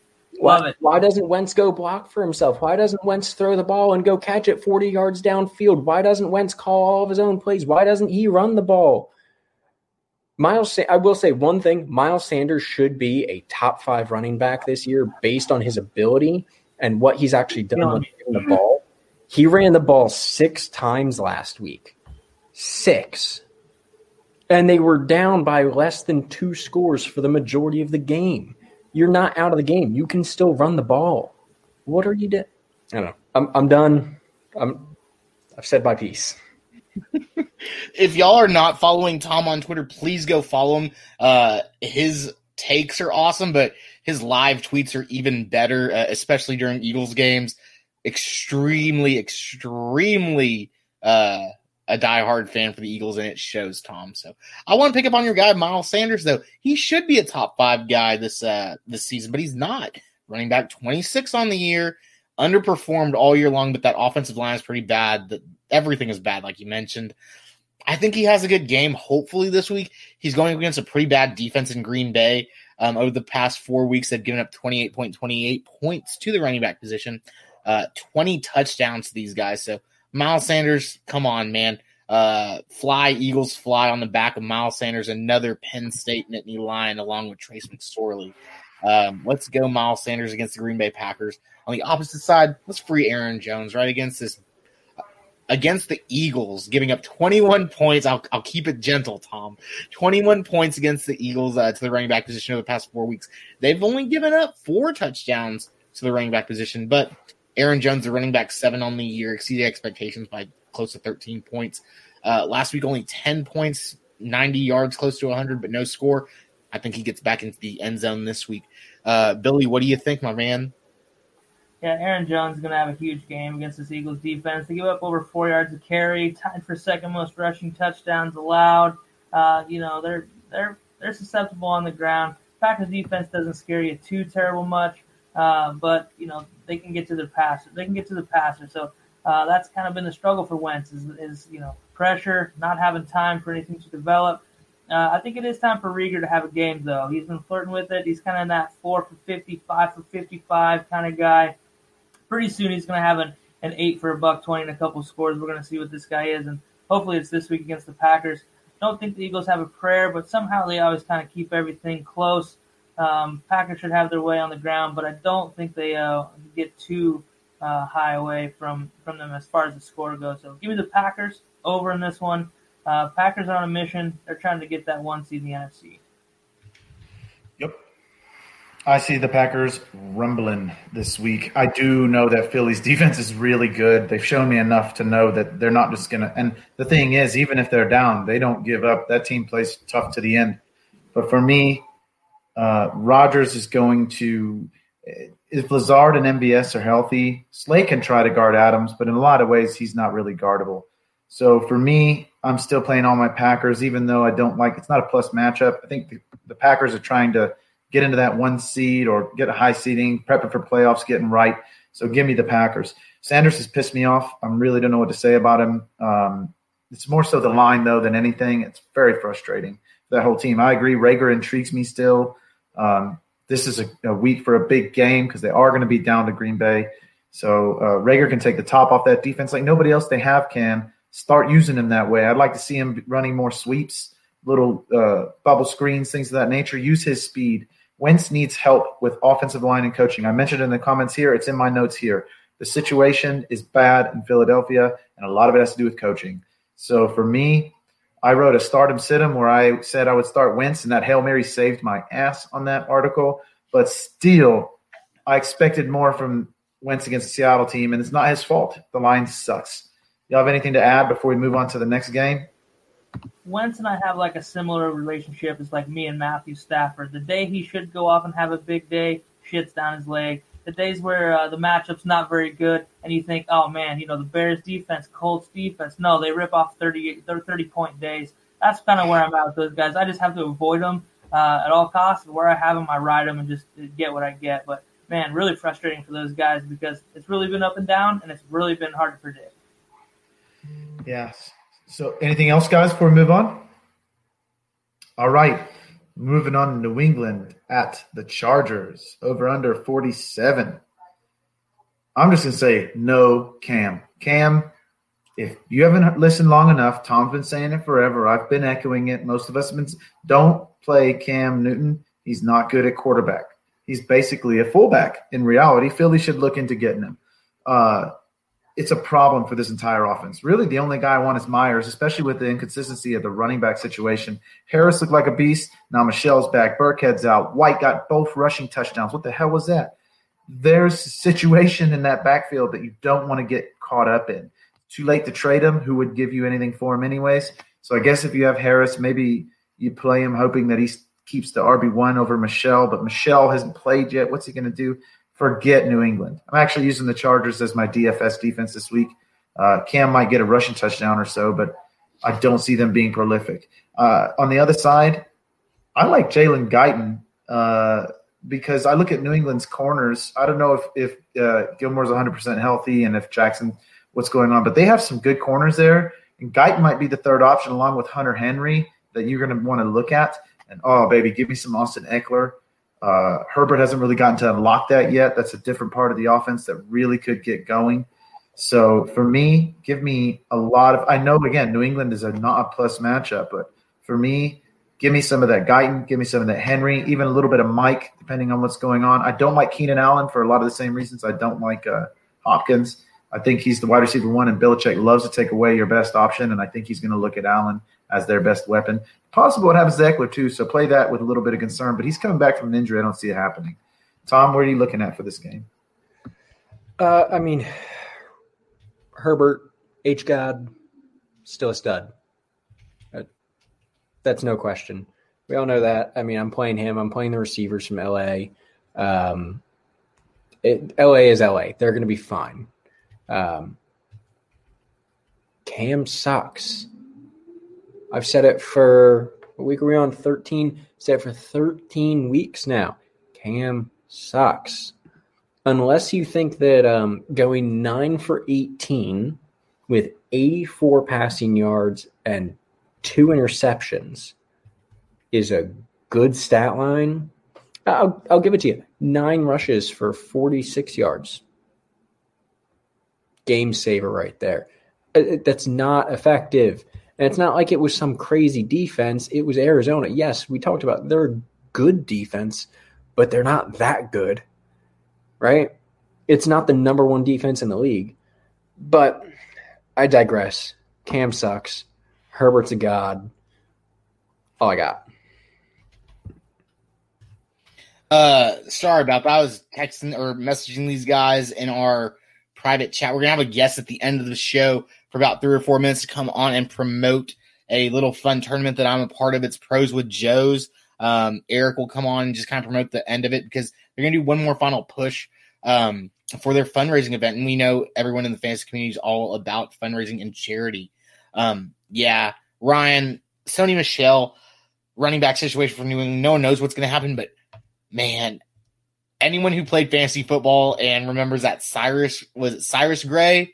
Cyrus Gray, Bill Belichick game, was it a 40 burger? 202, 4 tutties against my Colts. Never heard of him again. I'm pretty sure he works with them now. Yeah, I mean, He played Giga Mags. exactly right. I knew who he was. Do what? I knew who he was because A&M. He played A&M. He was good. Outside of the college station world, but yeah, I mean, dude, Sony Michel against this defense Over the past 4 weeks, they've given up 27 points to their running back position and 6 touchdowns. So, I mean, I'm not trusting anybody in a DFS flyer that could probably win you, a bunch of money? Sony Michel, man. He scored 27 points on the year, so we've seen what he can do, and we know that Bill Belichick loves to use him. Last season, if you had him, he was a true workhorse when he was in there, 24, 25 touches per game. He catches the ball as well out of the backfield. So, Sony Michel, why not? If he goes off, we can clip this out and we can put it on YouTube, right? On the opposite side of that, though, I had to change my tune, but the process was right. Billy got me out of the dark place. Justin Herbert, a.k.a. Herb God. On the opposite side, man, the quarterback 8 on the year, 235 points, 43 points over his expected volume. Last week put up 16 points in a stat line of 18, 24, 316, and 1. Goes up against the New England defense. He takes away the best threat that they have, which will probably be Keenan Allen. So Herbert probably going to have to do something with his legs to get you more fantasy points. You love him in this matchup. Billy, why don't you add some stuff to what we all have said? Yeah, I've been a big Damien Harris fan, so the return of Sony Michel has me a little worried about his production and primarily in the volume. I mean, this guy's been getting 14, 18 carries, and had some really nice days for you, even though Cam's kind of been vulturing the touchdowns in the backfield there. But a guy I really like for the Patriots, Jakobi Meyers. He's been playing pretty well. Cam's targeting quite a bit. Last 2 weeks, not quite the targets he was seeing there for a stretch, but 6+ targets in 5 out of 6 games, and he's scoring points. So I like Jakobi Meyers. I'm adding him for this playoff push here down the stretch. On the other side of the ball, Austin Eckler, second game this year with 11 receptions, which is just asinine for a running back. Coming back, didn't get quite the rushing volume, but you don't need him to when he's going to get 16 targets. And that's incredible for the running back. So if you have him, he's in, bona fide starter. He is what you drafted him to be. Christian McCaffrey-esque when he's on the field and playing. So definitely somebody I'm eyeballing. Keenan Allen, I got him late in a lot of places, and I've always kind of been a Keenan Allen snub. I just felt like a little bit of the Julio syndrome where the guy doesn't score enough touchdowns for me, but man, he's just been lights out all year with Herb God. I mean, he looks for him early, often, and man, they're just great rapport. Mike Williams is an attractive guy. You never know when he might go off, so if you have him and you're in a pinch, don't be afraid to throw him in. That's about all I got on the Patriots and Chargers. I'll take the Chargers in this game, though. I think they're sneaky. Patriots playing well. They're due for another hiccup. Seems like they're winning some games they're not supposed to, so back to earth for the Patriots here, right when they thought they might make a little bit of push for a late wild card spot. So, all right, if you guys don't have anything to add, we'll move on here. Next game, we got the Denver Broncos at 4-7, visiting the heating up and about as scary as they can be right now, Kansas City Chiefs. I mean, man, they just put it on the Bucs last week. Can you believe Tyreek Hill, 200 yards in the first quarter, 2 long touchdowns. I love that in a home league. 63 fantasy points for me to beat my wife's nephew because we get an extra 3-point bonus if they're over 40 yards. So, of course, little family time this week. We were sitting in the same room watching that game. He was projected to beat me by 40, and I was slowly closing that gap as we were watching that game together. So that was a pretty fun time. Tyreek Hill, man, the guy's just incredible. But come on, NFL, can Denver get a quarterback for the day? I mean, we're going to push back the Ravens situation nearly a week and force Denver to play in there. Not only was it terrible football, but also just, risking some guys getting hurt out there. Not fun, not cool, NFL. A little disappointed in that. Trace McSorley could have been a nice starter for the Broncos. He'd have filled in nicely, I'm sure. But Kansas City's allowing the 10th most points to running backs over the last month.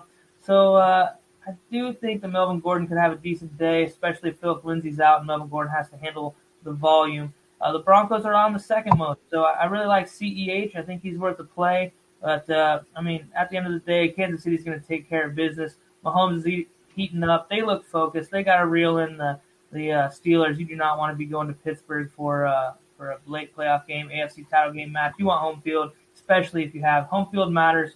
They need Pittsburgh to lose. Kansas City wins big, and I think the Broncos are just wrong place at the wrong time for a stretch run here for them. Betfred has come all the way from England to the great state of Iowa with over 50 years of sports betting experience. Fred is known in the UK for three things: customer service, bonuses, and delivering the best overall experience to players. Need more? Download the Betfred Sports app today and receive up to $250 in free bets when signing up. No emperors, no movie stars, just a sports book you can trust. Download today. Proud partner of the Iowa Wild and Iowa Cubs. Must be 21 plus. Wagers only accepted in Iowa. Gambling problem? Call 1-800-BETS-OFF. Home. They say it's where the heart is. They also say it's wherever you make it. They don't say it's where you unload your stuff, get tired halfway through unpacking, use some boxes as furniture, realize your oven mitt's in a box that doubles as a nightstand, don't want to buy a new nightstand, and use a towel as an oven mitt instead. But no matter where you call home, Geico makes it easy to bundle and save on renters and car insurance. Easier than grabbing a piping hot pan with a towel that's a bit too thin and trying to quickly get it to the counter. Ooh, hot, hot, hot, hot, hot. Yep. What I got is Casey obliterates. Give me Mahomes, Hill, Kelsey, and CEH, all of it. Hopefully they get their stuff early, though, because this could get ugly fast. For Denver, Judy intrigues me. So does Patrick and Fant, just because they're going to be behind. I'm going to avoid the running backs just because they're going to be so behind. So for me, I'm a little concerned about Casey. Honestly, their ceiling's being capped because they might be up 30-0 at half. And if they are, really, do they have incentive to play and keep scoring? This is Denver. It's not like the Bucs where they have a reason to keep sending a message. What are they, beating the dead horse? Like, they just played like Bobby whatever at quarterback last week, Robert Hinton. That's terrible, man. Tom, the good news is you didn't miss anything and you're up. So fill us in, brother. Sorry, boys. Had to run for a second. Good news, guys. Denver actually will have quarterbacks this week. It's amazing. Roger Goodell's not going to make them play without a quarterback. Not going to back up the game like they did for the Ravens. I don't know. Stupid. But Drew Lock will be back. Blake Bortles, they're keeping him out of practice. I forget exactly what the verbiage was that they used, but I think it was to kind of keep him away, and I think that might be away from other defenses because he's really bad. So, but I mean, Casey's going to stomp Denver in this one. But the good news is, with having an actual quarterback back, that means the receivers in Denver will actually be relevant once again. It won't be a one completion game. So Jerry Jeudy, Tim Patrick, KJ Hamler, all fantasy relevant again. I'm big on Jeudy. I think he could have a big game. And I think that even Patrick and Hamler could be decent ones in this. But the big one is Noah Fant, tight end. He's had a pretty solid year. I think that against this Kansas City team, he could at least go for one touchdown, if not two, once they get into the red zone, with Drew Lock slinging the ball rather than a receiver. Yeah. First of all, I take full apologies in the comment section for recommending Travis Hinton to be your wide receiver in any sleeper league. You know what? I don't care. I want every advantage I can get. And if I can get a quarterback in my wide receiver position, I'm doing it because, first of all, when I give advice, it's because of the way I draft. I draft running backs. Not one of my teams across the 60 leagues I have am I running back poor in. I am wide receiver poor in a bunch of them, but that's okay because there's a bunch of them. And when I see a quarterback available for a wide receiver, I'm doing it. Ryan, it was the bad play, but I don't know how I feel about it because I asked all y'all, I said, Darius Slayton, Hinton. And you said Slayton. You know what? That was the better play because it was 2.47 points better, but only because old boy threw 2 interceptions. I mean, come on, right? So, whatever. It's fantasy football. You take your licks. Yeah, I was wrong about it, but I could have been so right. It was there. But regardless, forget about him. The Denver offense, man. Phillip Lindsay might be out. Melvin Gordon could be the guy now. We've seen what he can do with the workload. Hasn't flashed anything super great. Running back 22 on the year, so still up there as running back 2-3 for you. He's exceeded expectations, though, which is pretty good. Scored 118 points last week, only 3.1. Stat line of 12 touches for 31 yards. pretty bad. But going up against Kansas City defense where there's going to be a lot of garbage time however you shake this game, Kansas City is going to straight murder these boys hard. I don't care what they do. For Kansas City, I really like the running backs, Le'Veon and CEH. CEH, the running back 12 on the year, and Denver defense over the past 4 weeks, giving up 31 points to the running back position. Second worst against running backs, giving up close to 700 combined yards and 6 touchdowns. Hopefully CEH sees a lot of this workload in the fourth quarter where he's just going to pad stats. So I really like that. Ryan, I saw that you wanted to add something to this. What you got, brother? Yeah, for Denver is a great run defense when those 3 tackles are healthy. But when they don't have those 3 tackles, this is an open season for running backs. However, if Casey comes back, if all those guys come back, I'm going to back off of those running backs because they really are good at stopping the run when healthy. Yeah, I mean, we could probably do some sort of bet on this, especially if Lindsey doesn't play. You probably just, use some sort of app. I wish there was something like that out there. Oh, wait, look, right down there, guys, PropMeLLC.com. PropMe is a new innovative gaming platform and really first of its kind. It makes betting from person to person easier than ever. Just download the app and join the fun at PropMeLLC.com today. Guys, let's move on to the we were right there. I'm sorry. Let's move on to the Washington football team versus we got to change this. They're still undefeated, but hold on. Here we go. They're the 11-0 Pittsburgh Steelers. Tom, I know that's not something great, but yeah, they're still undefeated, right? There's a little bit to talk about on the Washington side. I'm adding players every week that I have to talk about. First, it was just F1. So I'm not going to talk about F1 today, but comeback player of the year, right? Alex Smith. No one thought he was going to come back from that except for him and his family. He was out there working super, super hard in the offseason, and we saw it on Twitter, on his Instagram. He's currently the quarterback 40, but last week the quarterback 23. He faces a defense that's really good against the quarterback position. But we saw what Trace McSorley did today. Dual threat quarterback like that. Alex Smith still got some life in those legs. Let's see what he can do against this Pittsburgh defense. Big Ben, obviously, really, really good, too. You got to start him. Quarterback 12 on the year, so in 1 QB leagues, he's a must start. For the running back position, though, Gibson, geez, the running back 5, Ryan Hicks, man. There you go. Whatever bets, whatever props we had, you take it down for the running back 5 on the year. Running back 2 last week. It's really funny? Couple things, guys.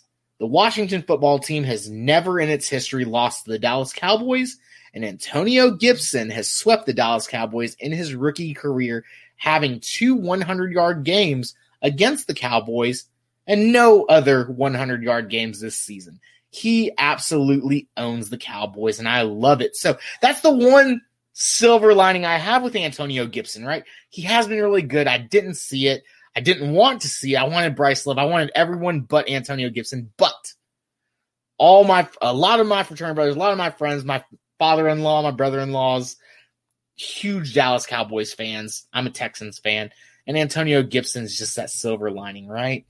And that's pretty much it. Logan Thomas as well. The tight end 9 last week, 13.4 points. He's catching some balls in the end zone, 4 touchdowns. So, Billy, why don't you add something to this because I missed a couple things. Yeah, these are the number 1 and number 2 pass defenses in the NFL, and the Steelers are the number 5 run defense. Steelers have 15. They've allowed 15 passing touchdowns and also picked off 15 passes, and the Redskins are 10th in interceptions in the NFL with 10 themselves, only allowing 16 passing touchdowns. So, two really good pass defenses in this matchup.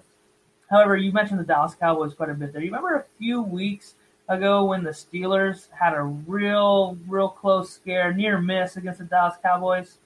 Really looked like garbage and should have got beat that game. I'm calling it this week. They'll be 11-1, 5-7 Washington football team. keeping their hopes alive to win this division. This is a tough team with a good defense, and with Alex Smith leading the way, they have the poise in the huddle to handle the Steelers' defense. We saw Trace McSorley come in today and do a little bit of running, a little bit of throwing, and do all right. I mean, RG3 made a mistake that McSorley didn't make, and Alex Smith definitely won't make that mistake, letting Hayden come down from the backside of a quick out for a pick. I mean, come on now. And then, McSorley threw it for a touchdown with Hollywood Brown obviously making nice plays downfield. But I think Alex Smith can make the plays with his legs, with the support of Gibson running the ball. I think they got the Steelers in a spot. This is a trap game for them. Give me Washington this week. Man, Billy, we talk mostly about the same thing here. I will touch on Gibson. He looks like the truth. This is a tough matchup, but my gosh, if he goes off against the Steelers, you have to play him from here on out. This will be a good test game. I'll be playing him just because he's RB5. But, man, if he goes off against the Steelers, I'm going to feel really good about this guy now and moving forward. They got their back. I find McLaurin interesting because I think the Steelers are going to get up a little bit early. Washington's offense has looked more sharp to me moving forward. I also love Logan Thomas. This could be a surprisingly high-scoring game for what we're expecting it to be. I don't really think it's going to be like a 60-plus, but could you not see this as like a 13-7 type of a game? And this might end up being like a 27-26 game. This could be higher scoring. I think it's Russian roulette with their Pittsburgh receivers, which one's going to be which. It's hard for me to decide. You got to love Claypool with his tons of touchdowns that keeps his floor safe. But this is a classic trap game. I think they're going to be 11-1 as well, and I'm going to put some money on Washington this week. Tom? Yeah, I mean, before I get into Pittsburgh, Washington is, I wanted to say sneaky good, but they're not even sneaky good anymore. They're actually pretty good. Alex Smith is playing good ball. Antonio Gibson, J.D. McKissick is a great, double backfield there. I see a lot of plays where they run with two running backs. They have them both out wide. They'll motion one in. They have a lot of creative things that they're doing with those running backs. And then when you get out wide, I mean, Terry McLaurin, we've known he was good. But Cam Sims and Dontrell Inman have kind of come into their own this year. I don't know that they'd be 2 and 3 receivers on a lot of other teams, but it's sufficient for what the Redskins are doing. And I think it could be enough for them to make a playoff push. Remember Logan Thomas, I mean, it's definitely not a guy you're going to start every week. But Logan Thomas has had his games where he's been a very, very fantasy-relevant tight end.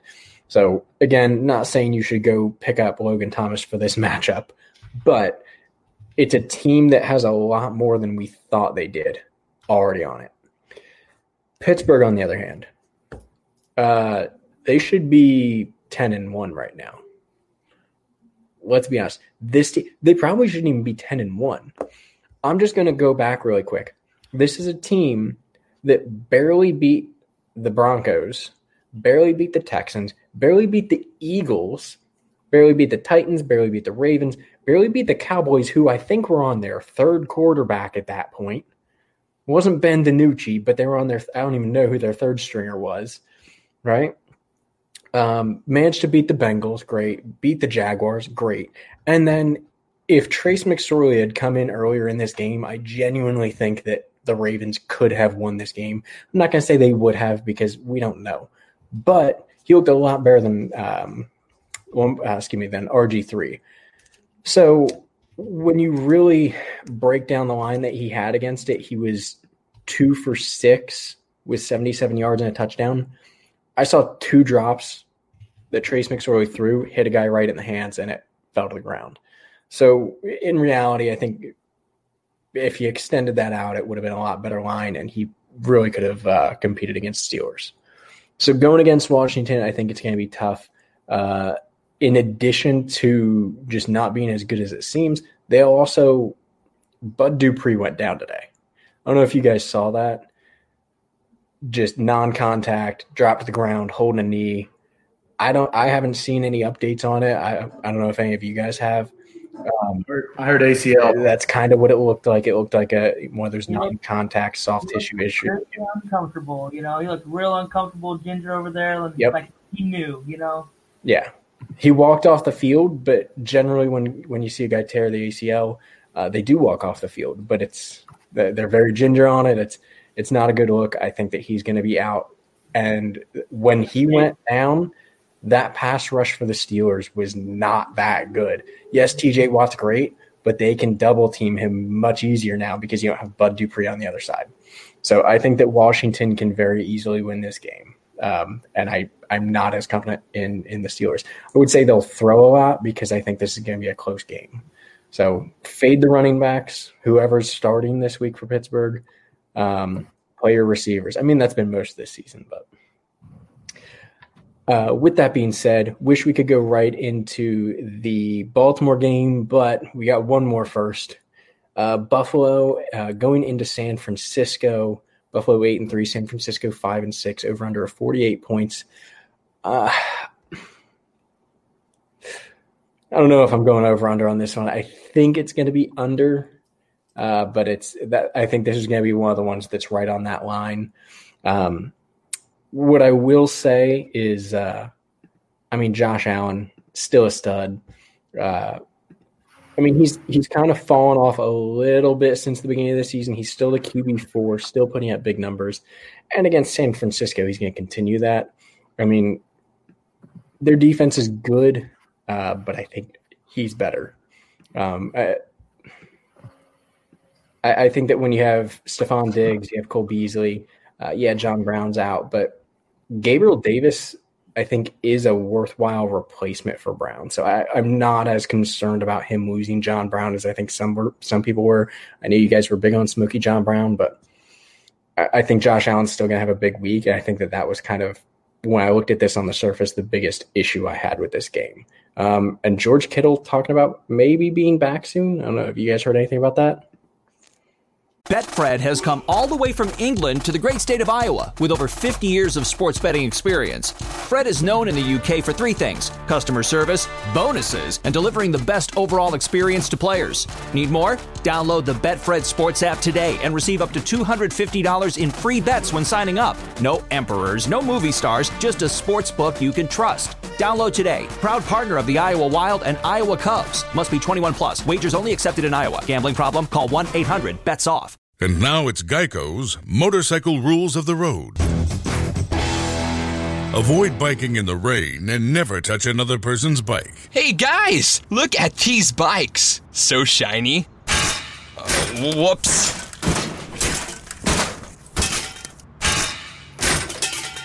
I'm gonna leave a note. Oh gosh, there's more.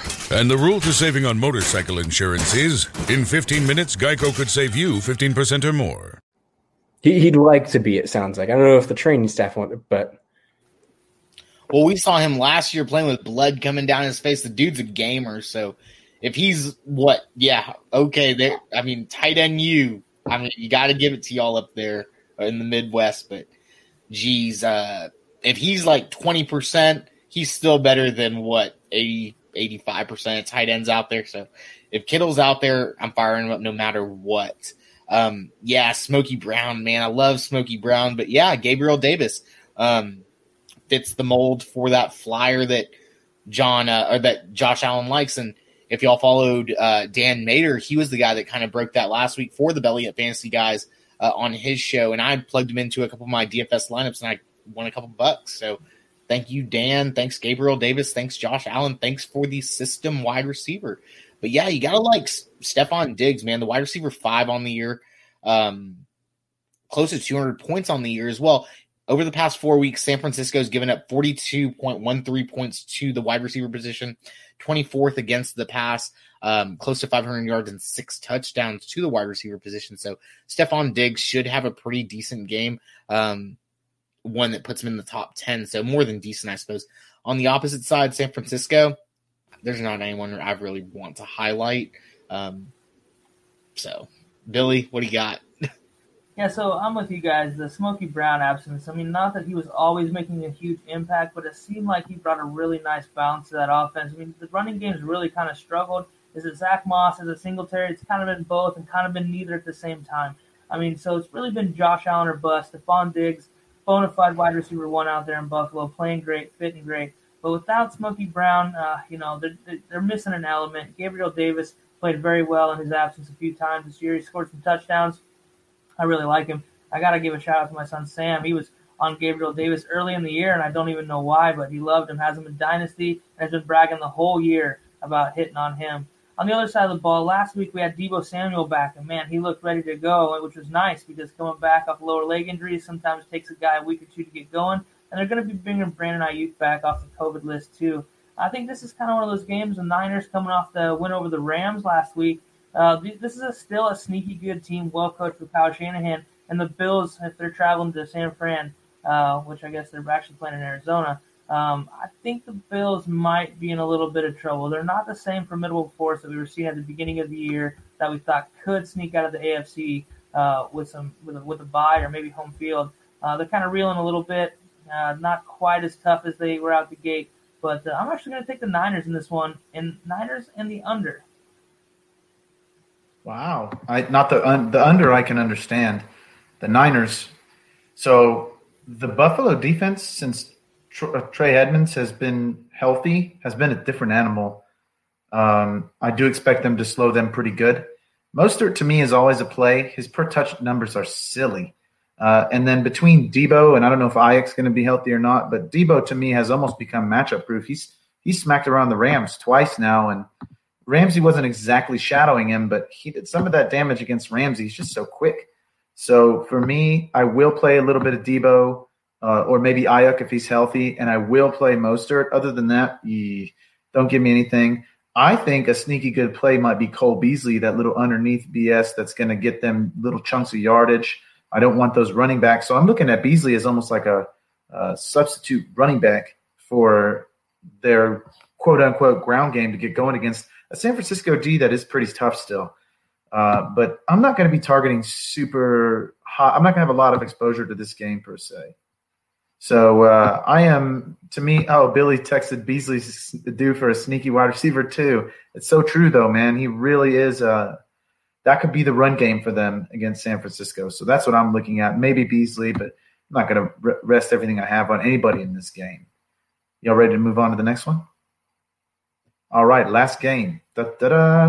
We got Dallas 3-8 at Baltimore 6-4.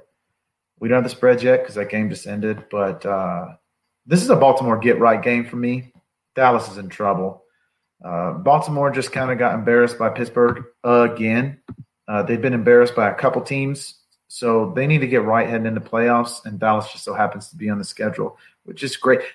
Credit where credit's due. When they have Van Der Esch on defense, Dallas's defense does look a lot better.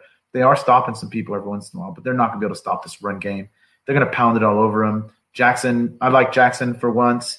As far as his rushing floor, should be solid for fantasy, even though I still think he sucks as a quarterback. But I'm going to be avoiding everybody in Dallas because I think Baltimore's pissed.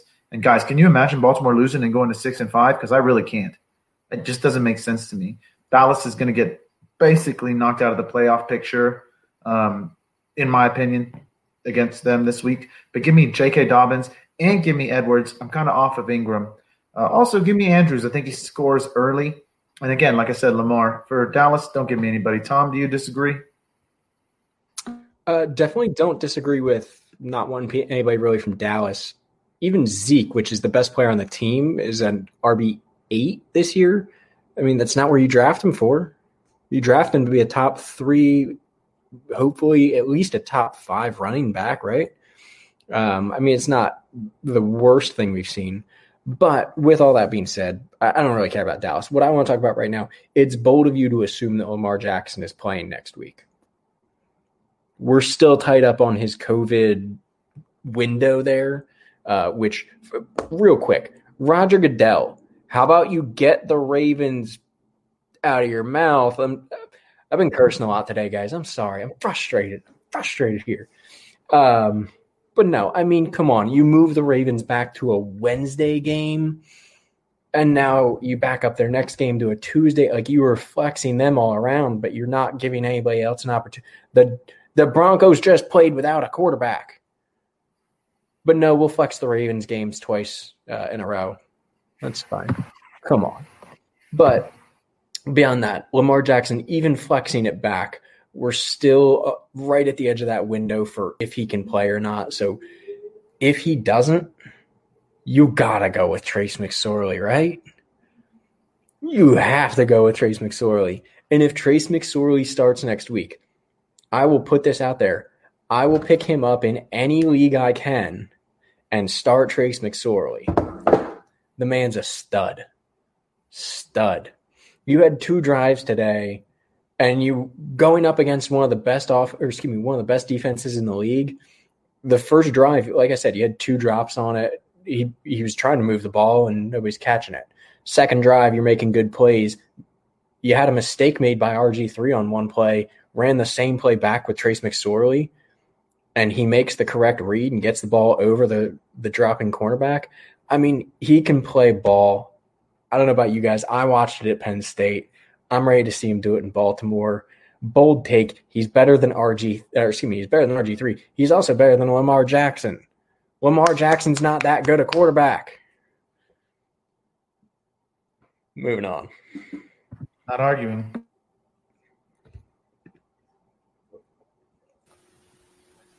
Now mute, Chris. There we go. Well, I was just apologizing to Kevin and anyone who's ever followed us because how high I was on Zeke at the beginning of the year. Everything just looks so good. You really can't account for injuries, but you got to keep on moving and shucking and take your licks when you can. So Zeke was my number 2 guy at the beginning of the year. Not so good right about now, but that whole Dallas offense is just imploding. He is the running back 8 on the year. He is not exceeded expectations, but fallen from expectations about almost 30 points this season. So what can you do with Zeke? He becomes a flex play for you, but the ceiling for him is still there. He goes up against Baltimore this week. So what are you going to do? You're probably going to plug him in as a flex play, like I said. But on the opposite side, back shoulder to Hollywood Brown, right? He had his huge touchdown this week. Squeaky wheel gets the grease, I guess, from Trace McSorley. So we'll see what happens. I'm not really excited about anybody in this whole game. I just kind of want to watch it and drink some Bud Light. What do you think, Billy? Well, Dallas Cowboys defense is pathetic. They're the league's worst rush defense, and they've given up the most passing touchdowns. They've only intercepted 4 passes. I mean, so these guys, you can pretty much come in and do what you want. They haven't given up a ton of passing yardage, but that's because everybody can just hand it off all day long and get what they need. So bad time for the Cowboys to have to play the Ravens. 1, the Ravens need a win. 2, it's just the matchup is just really poor for them. So give me all the backs in Baltimore if you got to play somebody. As far as the quarterback position goes, I'm not sure if we're going to be with McSorley or RG3, who came up limping on his own today. I mean, if there is one guy, I'm usually not a guy that'll claim a guy's injury prone, but my God, RG3 is injury prone. This guy, I mean, he's running just an out. He doesn't even look like he's really got it opened up. Pulls up lame on a hammy, has to come out of the game, and gets outplayed by a guy that most people feel like is not near as good of a quarterback. So, I mean, McSorley, he looked pretty good. Lamar Jackson's back in the game. I do think the Cowboys are going to get rolled. And, I think they could do it with McSorley, too, as poor as they are. And I told you a few weeks ago that Hollywood Brown has been shitting down his leg for us for weeks on end, you guys. However, his schedule coming up is very, very, very favorable. So if you need a home run, you saw what the guy can do if he gets the ball on time in the right spot. He can make plays. But am I excited about anybody in this game? No, but one guy I think has a big day, Amari Cooper. Marcus Peters just gets bent over everybody's knee. If you don't believe me, go watch some tape. Former Pro Bowler is just not the guy he used to be in Baltimore right now. I don't know if he's not focused, maybe he's not healthy, but he's getting beat like a drum by everybody. Yeah, Tom, you wanted to add something to that? Yeah, just one real quick thing. I want people to keep in mind. So, like I'm saying, Trace McSorley looked really good. Obviously, it was only 2 drives. Yeah, he went 2 for 6. Great. Keep in mind, that was his first full 2 drives in the NFL. Number 1. Number 2, it's against one of the top pass defenses and run defense. Probably the best rounded defense in the NFL. Exactly. So, bear that in mind as you look at this. In addition, he just came off of the COVID reserve list yesterday or 2 days ago. But yesterday morning. No, was yes, I think it was yesterday. Yeah. So it's not like he was practicing actively. I don't think he's ever gotten first string, snaps. and they're missing 22, 23 players to the COVID list plus injuries. That's where I'm saying he looks very good from the fact that he's missing half his team against a very tough defense, and he's never really played in the NFL before. So just a footnote to that start. Yeah, I agree with you, Tom. He really seemed like when he came in, it gave them a little bit of a spark. Even though the stats aren't going to look good, go use your eyeballs. You'll like what you see. For sure. Guys, before we always end the show with our St. Jude Belly Up Bowl update. We will do that again this week, but we're going to add a little bit extra. Currently, I am in a charity league right now. It's Pros with Joes, and my partner is Travis Sumter, one of our Belly Up Fantasy writers. We are currently 8-4 and one game behind Starfania Bell from ESPN. She and her partner, Rachel McCaffrey, are 9-3. Pinto Beans and Jerry Rice were 8-4, right behind her with a couple more weeks to play. I want to invite in one of the creators of this, Eric. Why don't you come in? Tell us, first of all, thank you so much for hosting the event, for creating the event. It's been really fun interacting with some of these other people in the industry, and then obviously the fans, man. Tell us a little bit about this tournament, especially for the people who don't know about it, because next year is going to be even bigger than this year. Yeah. So I don't know if I can follow that introduction much better than you did, right? In short, Pros with Joes for charity. It gives everyday fantasy players the opportunity to co-manage a fantasy team with their favorite pro in a league full of experts. So we kind of think of it as like a master class in fantasy football, right? They get to ride shotgun right along with the people and the people who they trust most and really see that advice in action, right? So we are in our first year. It absolutely took off like wildfire. We've got 56 pros that are participating this year, a whole slew of great charities. Chris mentioned that he's this close to eking his way into the playoffs this year. And that's specifically what I'm here to talk about tonight. We are continuing to raise funds throughout the year. And we've got about a week left on our fundraiser, which will go to the eventual winning pros charity. So wanted to come in, thank Chris for his participation, show a little love to the Belly Up crew. You guys have been a ton of fun to work with this season, and talk a little bit about how people can get involved. For sure, Eric. Yeah. We obviously are using St. Jude as our charity, and hopefully Travis and I can take something down for these guys. If not, whatever we can do for the community is going to be great. Eric, real quick, a question for you. How did you come up with this? Because obviously there's a lot of tournaments in the industry. We started our own, the St. Jude Belly Up Bowl, but yours is a little bit different. You guys came out really quickly with your Slack channels, with your social media stuff. I mean, it was just like night and day when I got the invite, and then boom, I'm in Slack talking to Scott Fish. I'm in there talking to Stefania Bell, all these huge names in the industry. And it's just a crazy atmosphere. One, because this is the first year I've been on the opposite side of the curtain from fantasy fan to pro. And you guys actually helped me establish my name in the community a little bit more. And I really want to thank you for that.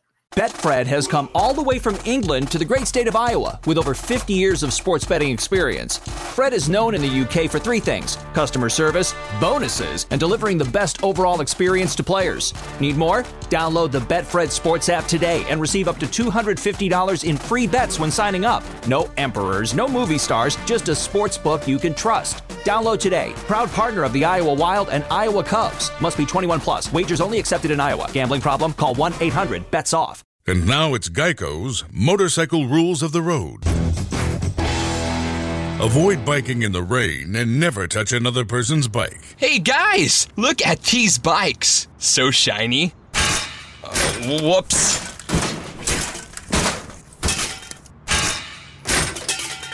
I'm gonna leave a note. Oh gosh, there's more. And the rule to saving on motorcycle insurance is, in 15 minutes, Geico could save you 15% or more. Yeah, it's one of the interesting things, kind of byproducts that came out of all this, right?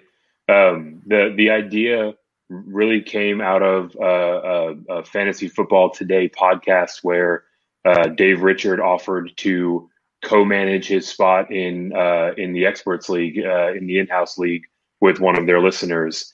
And so just kind of got the gears turning. We reached out to him and sort of posted it out there that we're going to set up a different kind of expert league, right? Instead of pitting everyday players against the analysts that they trust, trying to pair them up, put it to the sheet music of charity and see if we can do some good and ultimately create a good time and some fun experiences and memories. And in doing so, your story, Chris, is not unlike a lot of the ones that we've heard, right? We were fortunate enough to be able to work with some of the behemoths in the industry, right? You're chasing down Stephania Bell right now.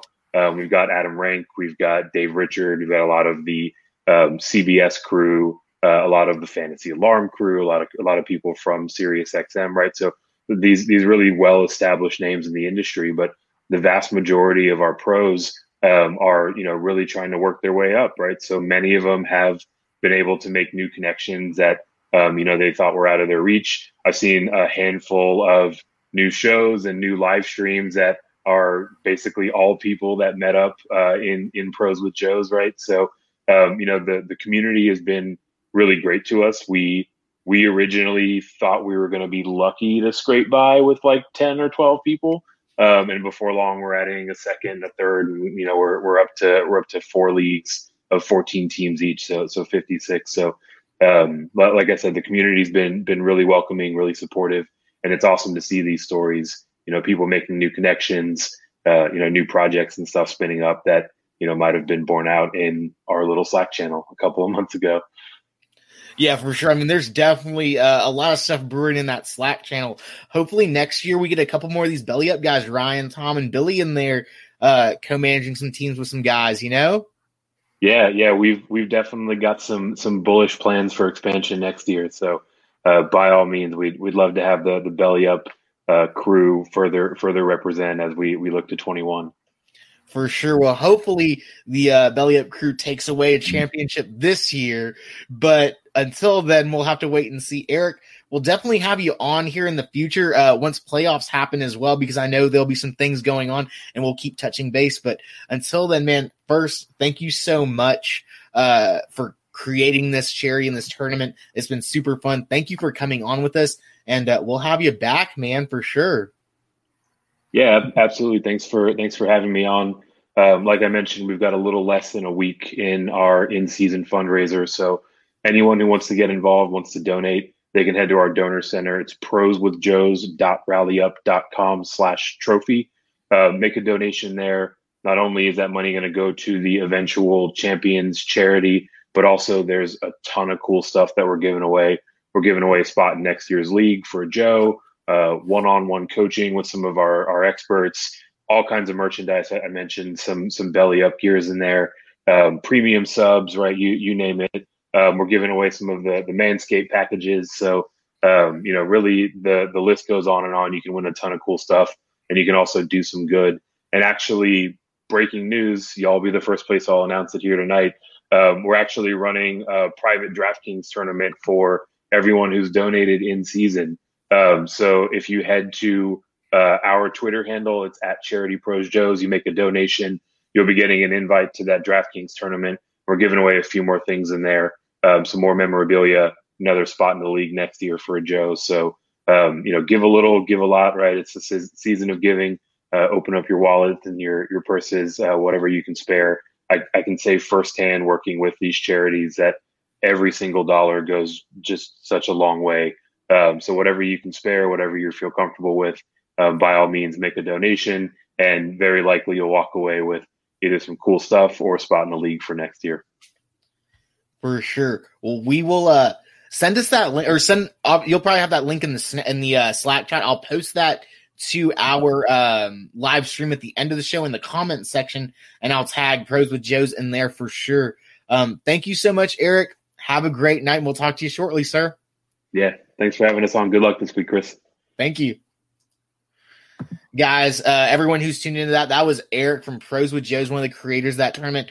I just want to tout this real quick. Travis and I are one game behind Stephania Bell, looking for the playoff push. So we're going to do it. Travis has been an amazing partner and really the locomotive of the team. I can talk all day about how good Travis is, but he can talk enough smack for himself with the lineups that he sets every week. Speaking of smacking and trophies, commemorate your league winner, guys, in the best possible way imaginable, right? At Trophy Smack creates trophies, belts, and rings with free engraving and shipping. Now you can get a free ring with your purchase of a trophy or belt if you use the hashtag promo code BELLYUP, guys. And if you don't see it, it's right there. Promo code BELLYUP. Check them out. Extremely good quality. We'll be using some of that for my home leagues and then hopefully for our St. Jude Belly Up Bowl as well. Speaking of that, Ryan is always up to date with our St. Jude Belly Up Bowl stuff. He updates it every week. And he puts out the article for everyone to look at on our website. So Ryan, why don't you take us away with the Belly Up Bowl update, because we got a couple weeks to catch up on. Yeah, so let's get into it. I'm going to go through, since we didn't do it last week and since we weren't able to give the shout-outs for the high scores the week before, I am just going to go through the teams that are winning the division, and I'm going to go through the teams that were the high scores for week 10, 11, and 12. So, lightning round, here we go. Jamarcus Russell, we still got Cass 316 leading that division. Week 10 high score, Jim Jam FF. Week 11 was Cass, 12 was Jim Jam. Got some high scores, consistency there. Kajana Carter, Good Time Junkies leading that. We had Gus Brand in week 10, Zaragoza Anthony in week 11, and Philly Tusack in week 12. We're moving on to Lawrence Phillips, Raider Nation 79, Scott Davis leading that division. Week 10, we had Big Jonah. Week 11, we had Raider Nation. Week 12, we got Bill Witt. Billy's dad dropped a bomb this week in that league. He was second highest scorer of all teams. I'm pretty sure he had Tyreek, right? I mean, he had a massive game. You go to Money Manziel, Seahawk Mafia is winning that one. He was the high scorer in week 10 as well. Week 11, Bushneck 48. And week 12, Slush Puppy 50 with a whopping 190.88, the weekly high score in Manziel division. Moving on to Roberto Aguayo, Rush J 75. He's still in first there. He won week 10. Week 11, Houston W Fantasy, one of our riders. Week 12, Ashley, high score. Well done, guys. Moving on, another belly up person, Ryan Leaf, Kevin Wilson in the chat, leading that division. He also was the high scorer in week 10 and 12. And then in week 11, it's all over 52 was the high scorer. Moving over to the boss, we got Matty Leo, our friend from overseas, leading that division. With week 10 lead scorer, the pre-snap read. Week 11, Jerry J 22. Week 12, Titans fan 88. Moving on to the Tim Couch division, Slim Suckin' Hogs winning that division. Week 10, Feeling Dangerous DX. Week 11, Slim Suckin' Hogs. And week 12, Pro Fan Sports. Moving on to Tim Tebow, D. Whitmore. That's my division, winning it. Week 10, we got Smoke Wagons as the high score. 11 was D. Whitmore. 12, yours truly, high score this week. So, moving on to Tony Mandarich. JM Bone 19, lead scorer there. Week 10, we had Dennington 12. Week 11, we had JM Bone. Week 12, we had Steph Lynn. Those are the two really good teams in that division. They've been going back and forth. It's been fun to watch. Moving over to Trent Richardson, we no longer have any undefeated teams. Team Video Game was in first, our last undefeated team. He lost this week, but he's still in first. He was the high scorer in week 10. Week 11, 18-1, call me great. Love it, dude. Killing it. Week 12, AWH 6172. Last division, Troy Williamson. We got a little shake-up here. Tommy Pickles, 888, leading that division. He was the high score week 10. MG Galeba, who shouted me out and said, can't believe you aren't doing a podcast when I got high score. So that's why I'm shouting out all these guys we missed. And then week 12, Mezuar was the high score as well. So that catches us up, guys.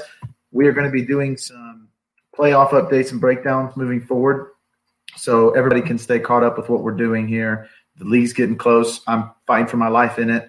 So we'll see what happens. I'm really excited.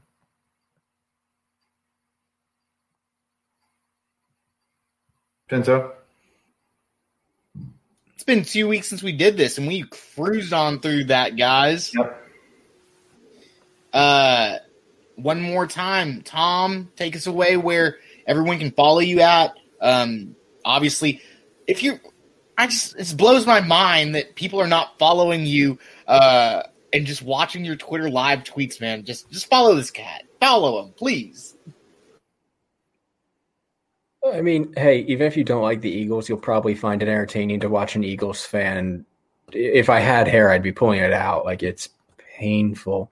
But you'd probably enjoy watching those live tweets. So at Belly Up Tom, it's brutal every single Eagles game.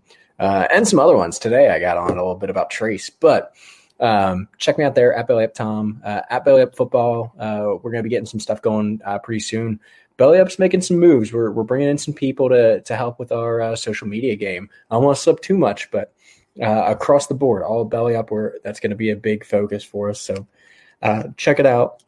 Follow us on Spotify, Podchaser. I don't know all the podcast places. There's too many to keep track of. But if you listen to podcasts somewhere, check us out. I guarantee we're on it. Any of the shares that you guys can give us, likes, follows, whatever, we appreciate all of it. It means a lot to us.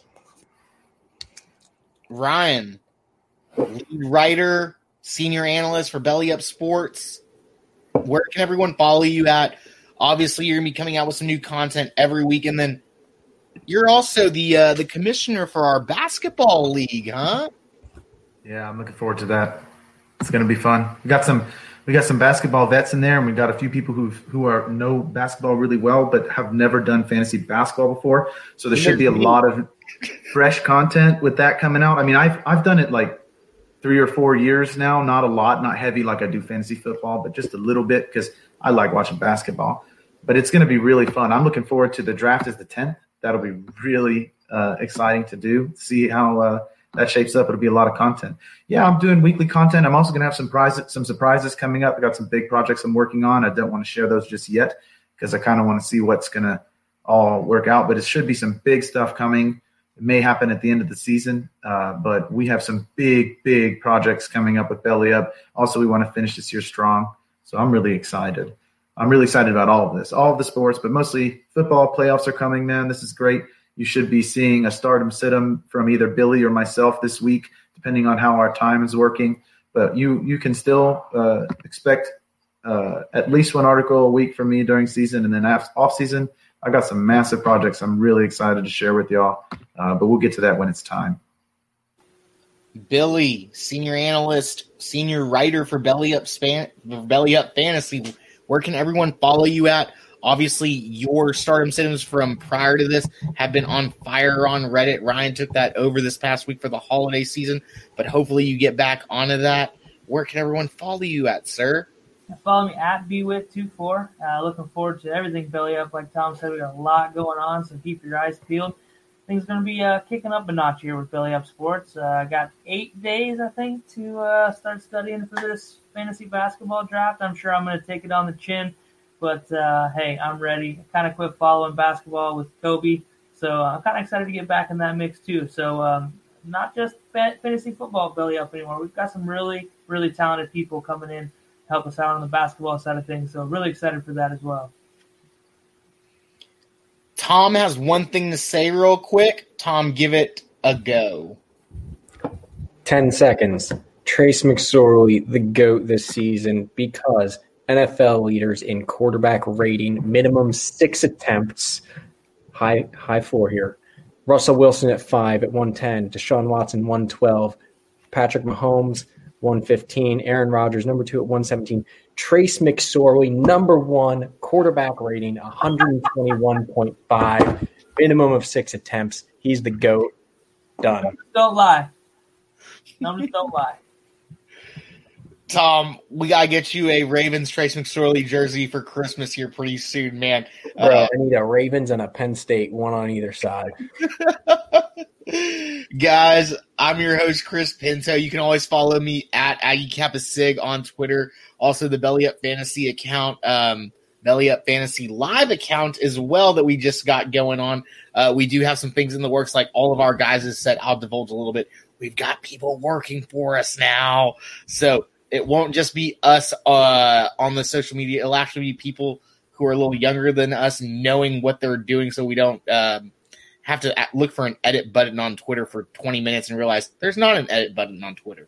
So hopefully these new interns will help us out with everything that we need to do with social media, with getting out there and just engaging and answering your questions in a timely manner or getting it to us in a timely manner, because sometimes throughout the day we have like 50 to 100 to 500 notifications, and it's really hard to get to them all, especially me being a stay-at-home dad with a baby bear who needs my attention, right? We got to play Legos. You got to do puzzles. You got to teach her what's up. So I will get to all these questions at some point.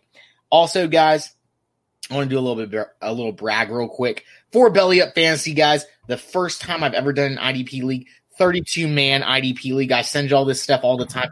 A 50-man roster. I am number 1 in my division, going to the playoffs, representing Belly Up Fantasy in that tournament. Also, for this basketball thing, guys, kind of like my baseball career in baseball fantasy. Don't watch baseball. First year I ever played it, got 3rd in the Belly Up Fantasy baseball division or baseball tournament because I know some fantasy stuff. I think I'm going to do the same thing in the basketball league. I probably watched 60 minutes of basketball in the past 4 years, but I'm going to go in the playoffs. I'm probably going to be in contention for it. So everyone who thinks that they're good at basketball at Belly Up Sports, you got to watch out. Obviously, guys, we're loving y'all. Thank you so much for tuning in. Follow us. Check us out on Spotify, all that kind of good stuff. We'll see y'all next week. Thanks and gig 'em, guys. Betfred has come all the way from England to the great state of Iowa with over 50 years of sports betting experience. Fred is known in the UK for 3 things: customer service, bonuses, and delivering the best overall experience to players. Need more? Download the Betfred Sports app today and receive up to $250 in free bets when signing up. No emperors, no movie stars, just a sports book you can trust. Download today. Proud partner of the Iowa Wild and Iowa Cubs. Must be 21 plus. Wagers only accepted in Iowa. Gambling problem? Call 1-800-BETS-OFF. Switching and saving with Geico is easy, so you're free to ponder life's big questions. Like if a person can get discombobulated, does that mean the rest of the time they're just like combobulated? Are we humans always in a state of combobulation? Until, of course, something dramatic happens and we are discombobulated for a while. Then we go back to being combobulated. Yeah, that's probably how that works. Switch and save with Geico. It's easier than you think.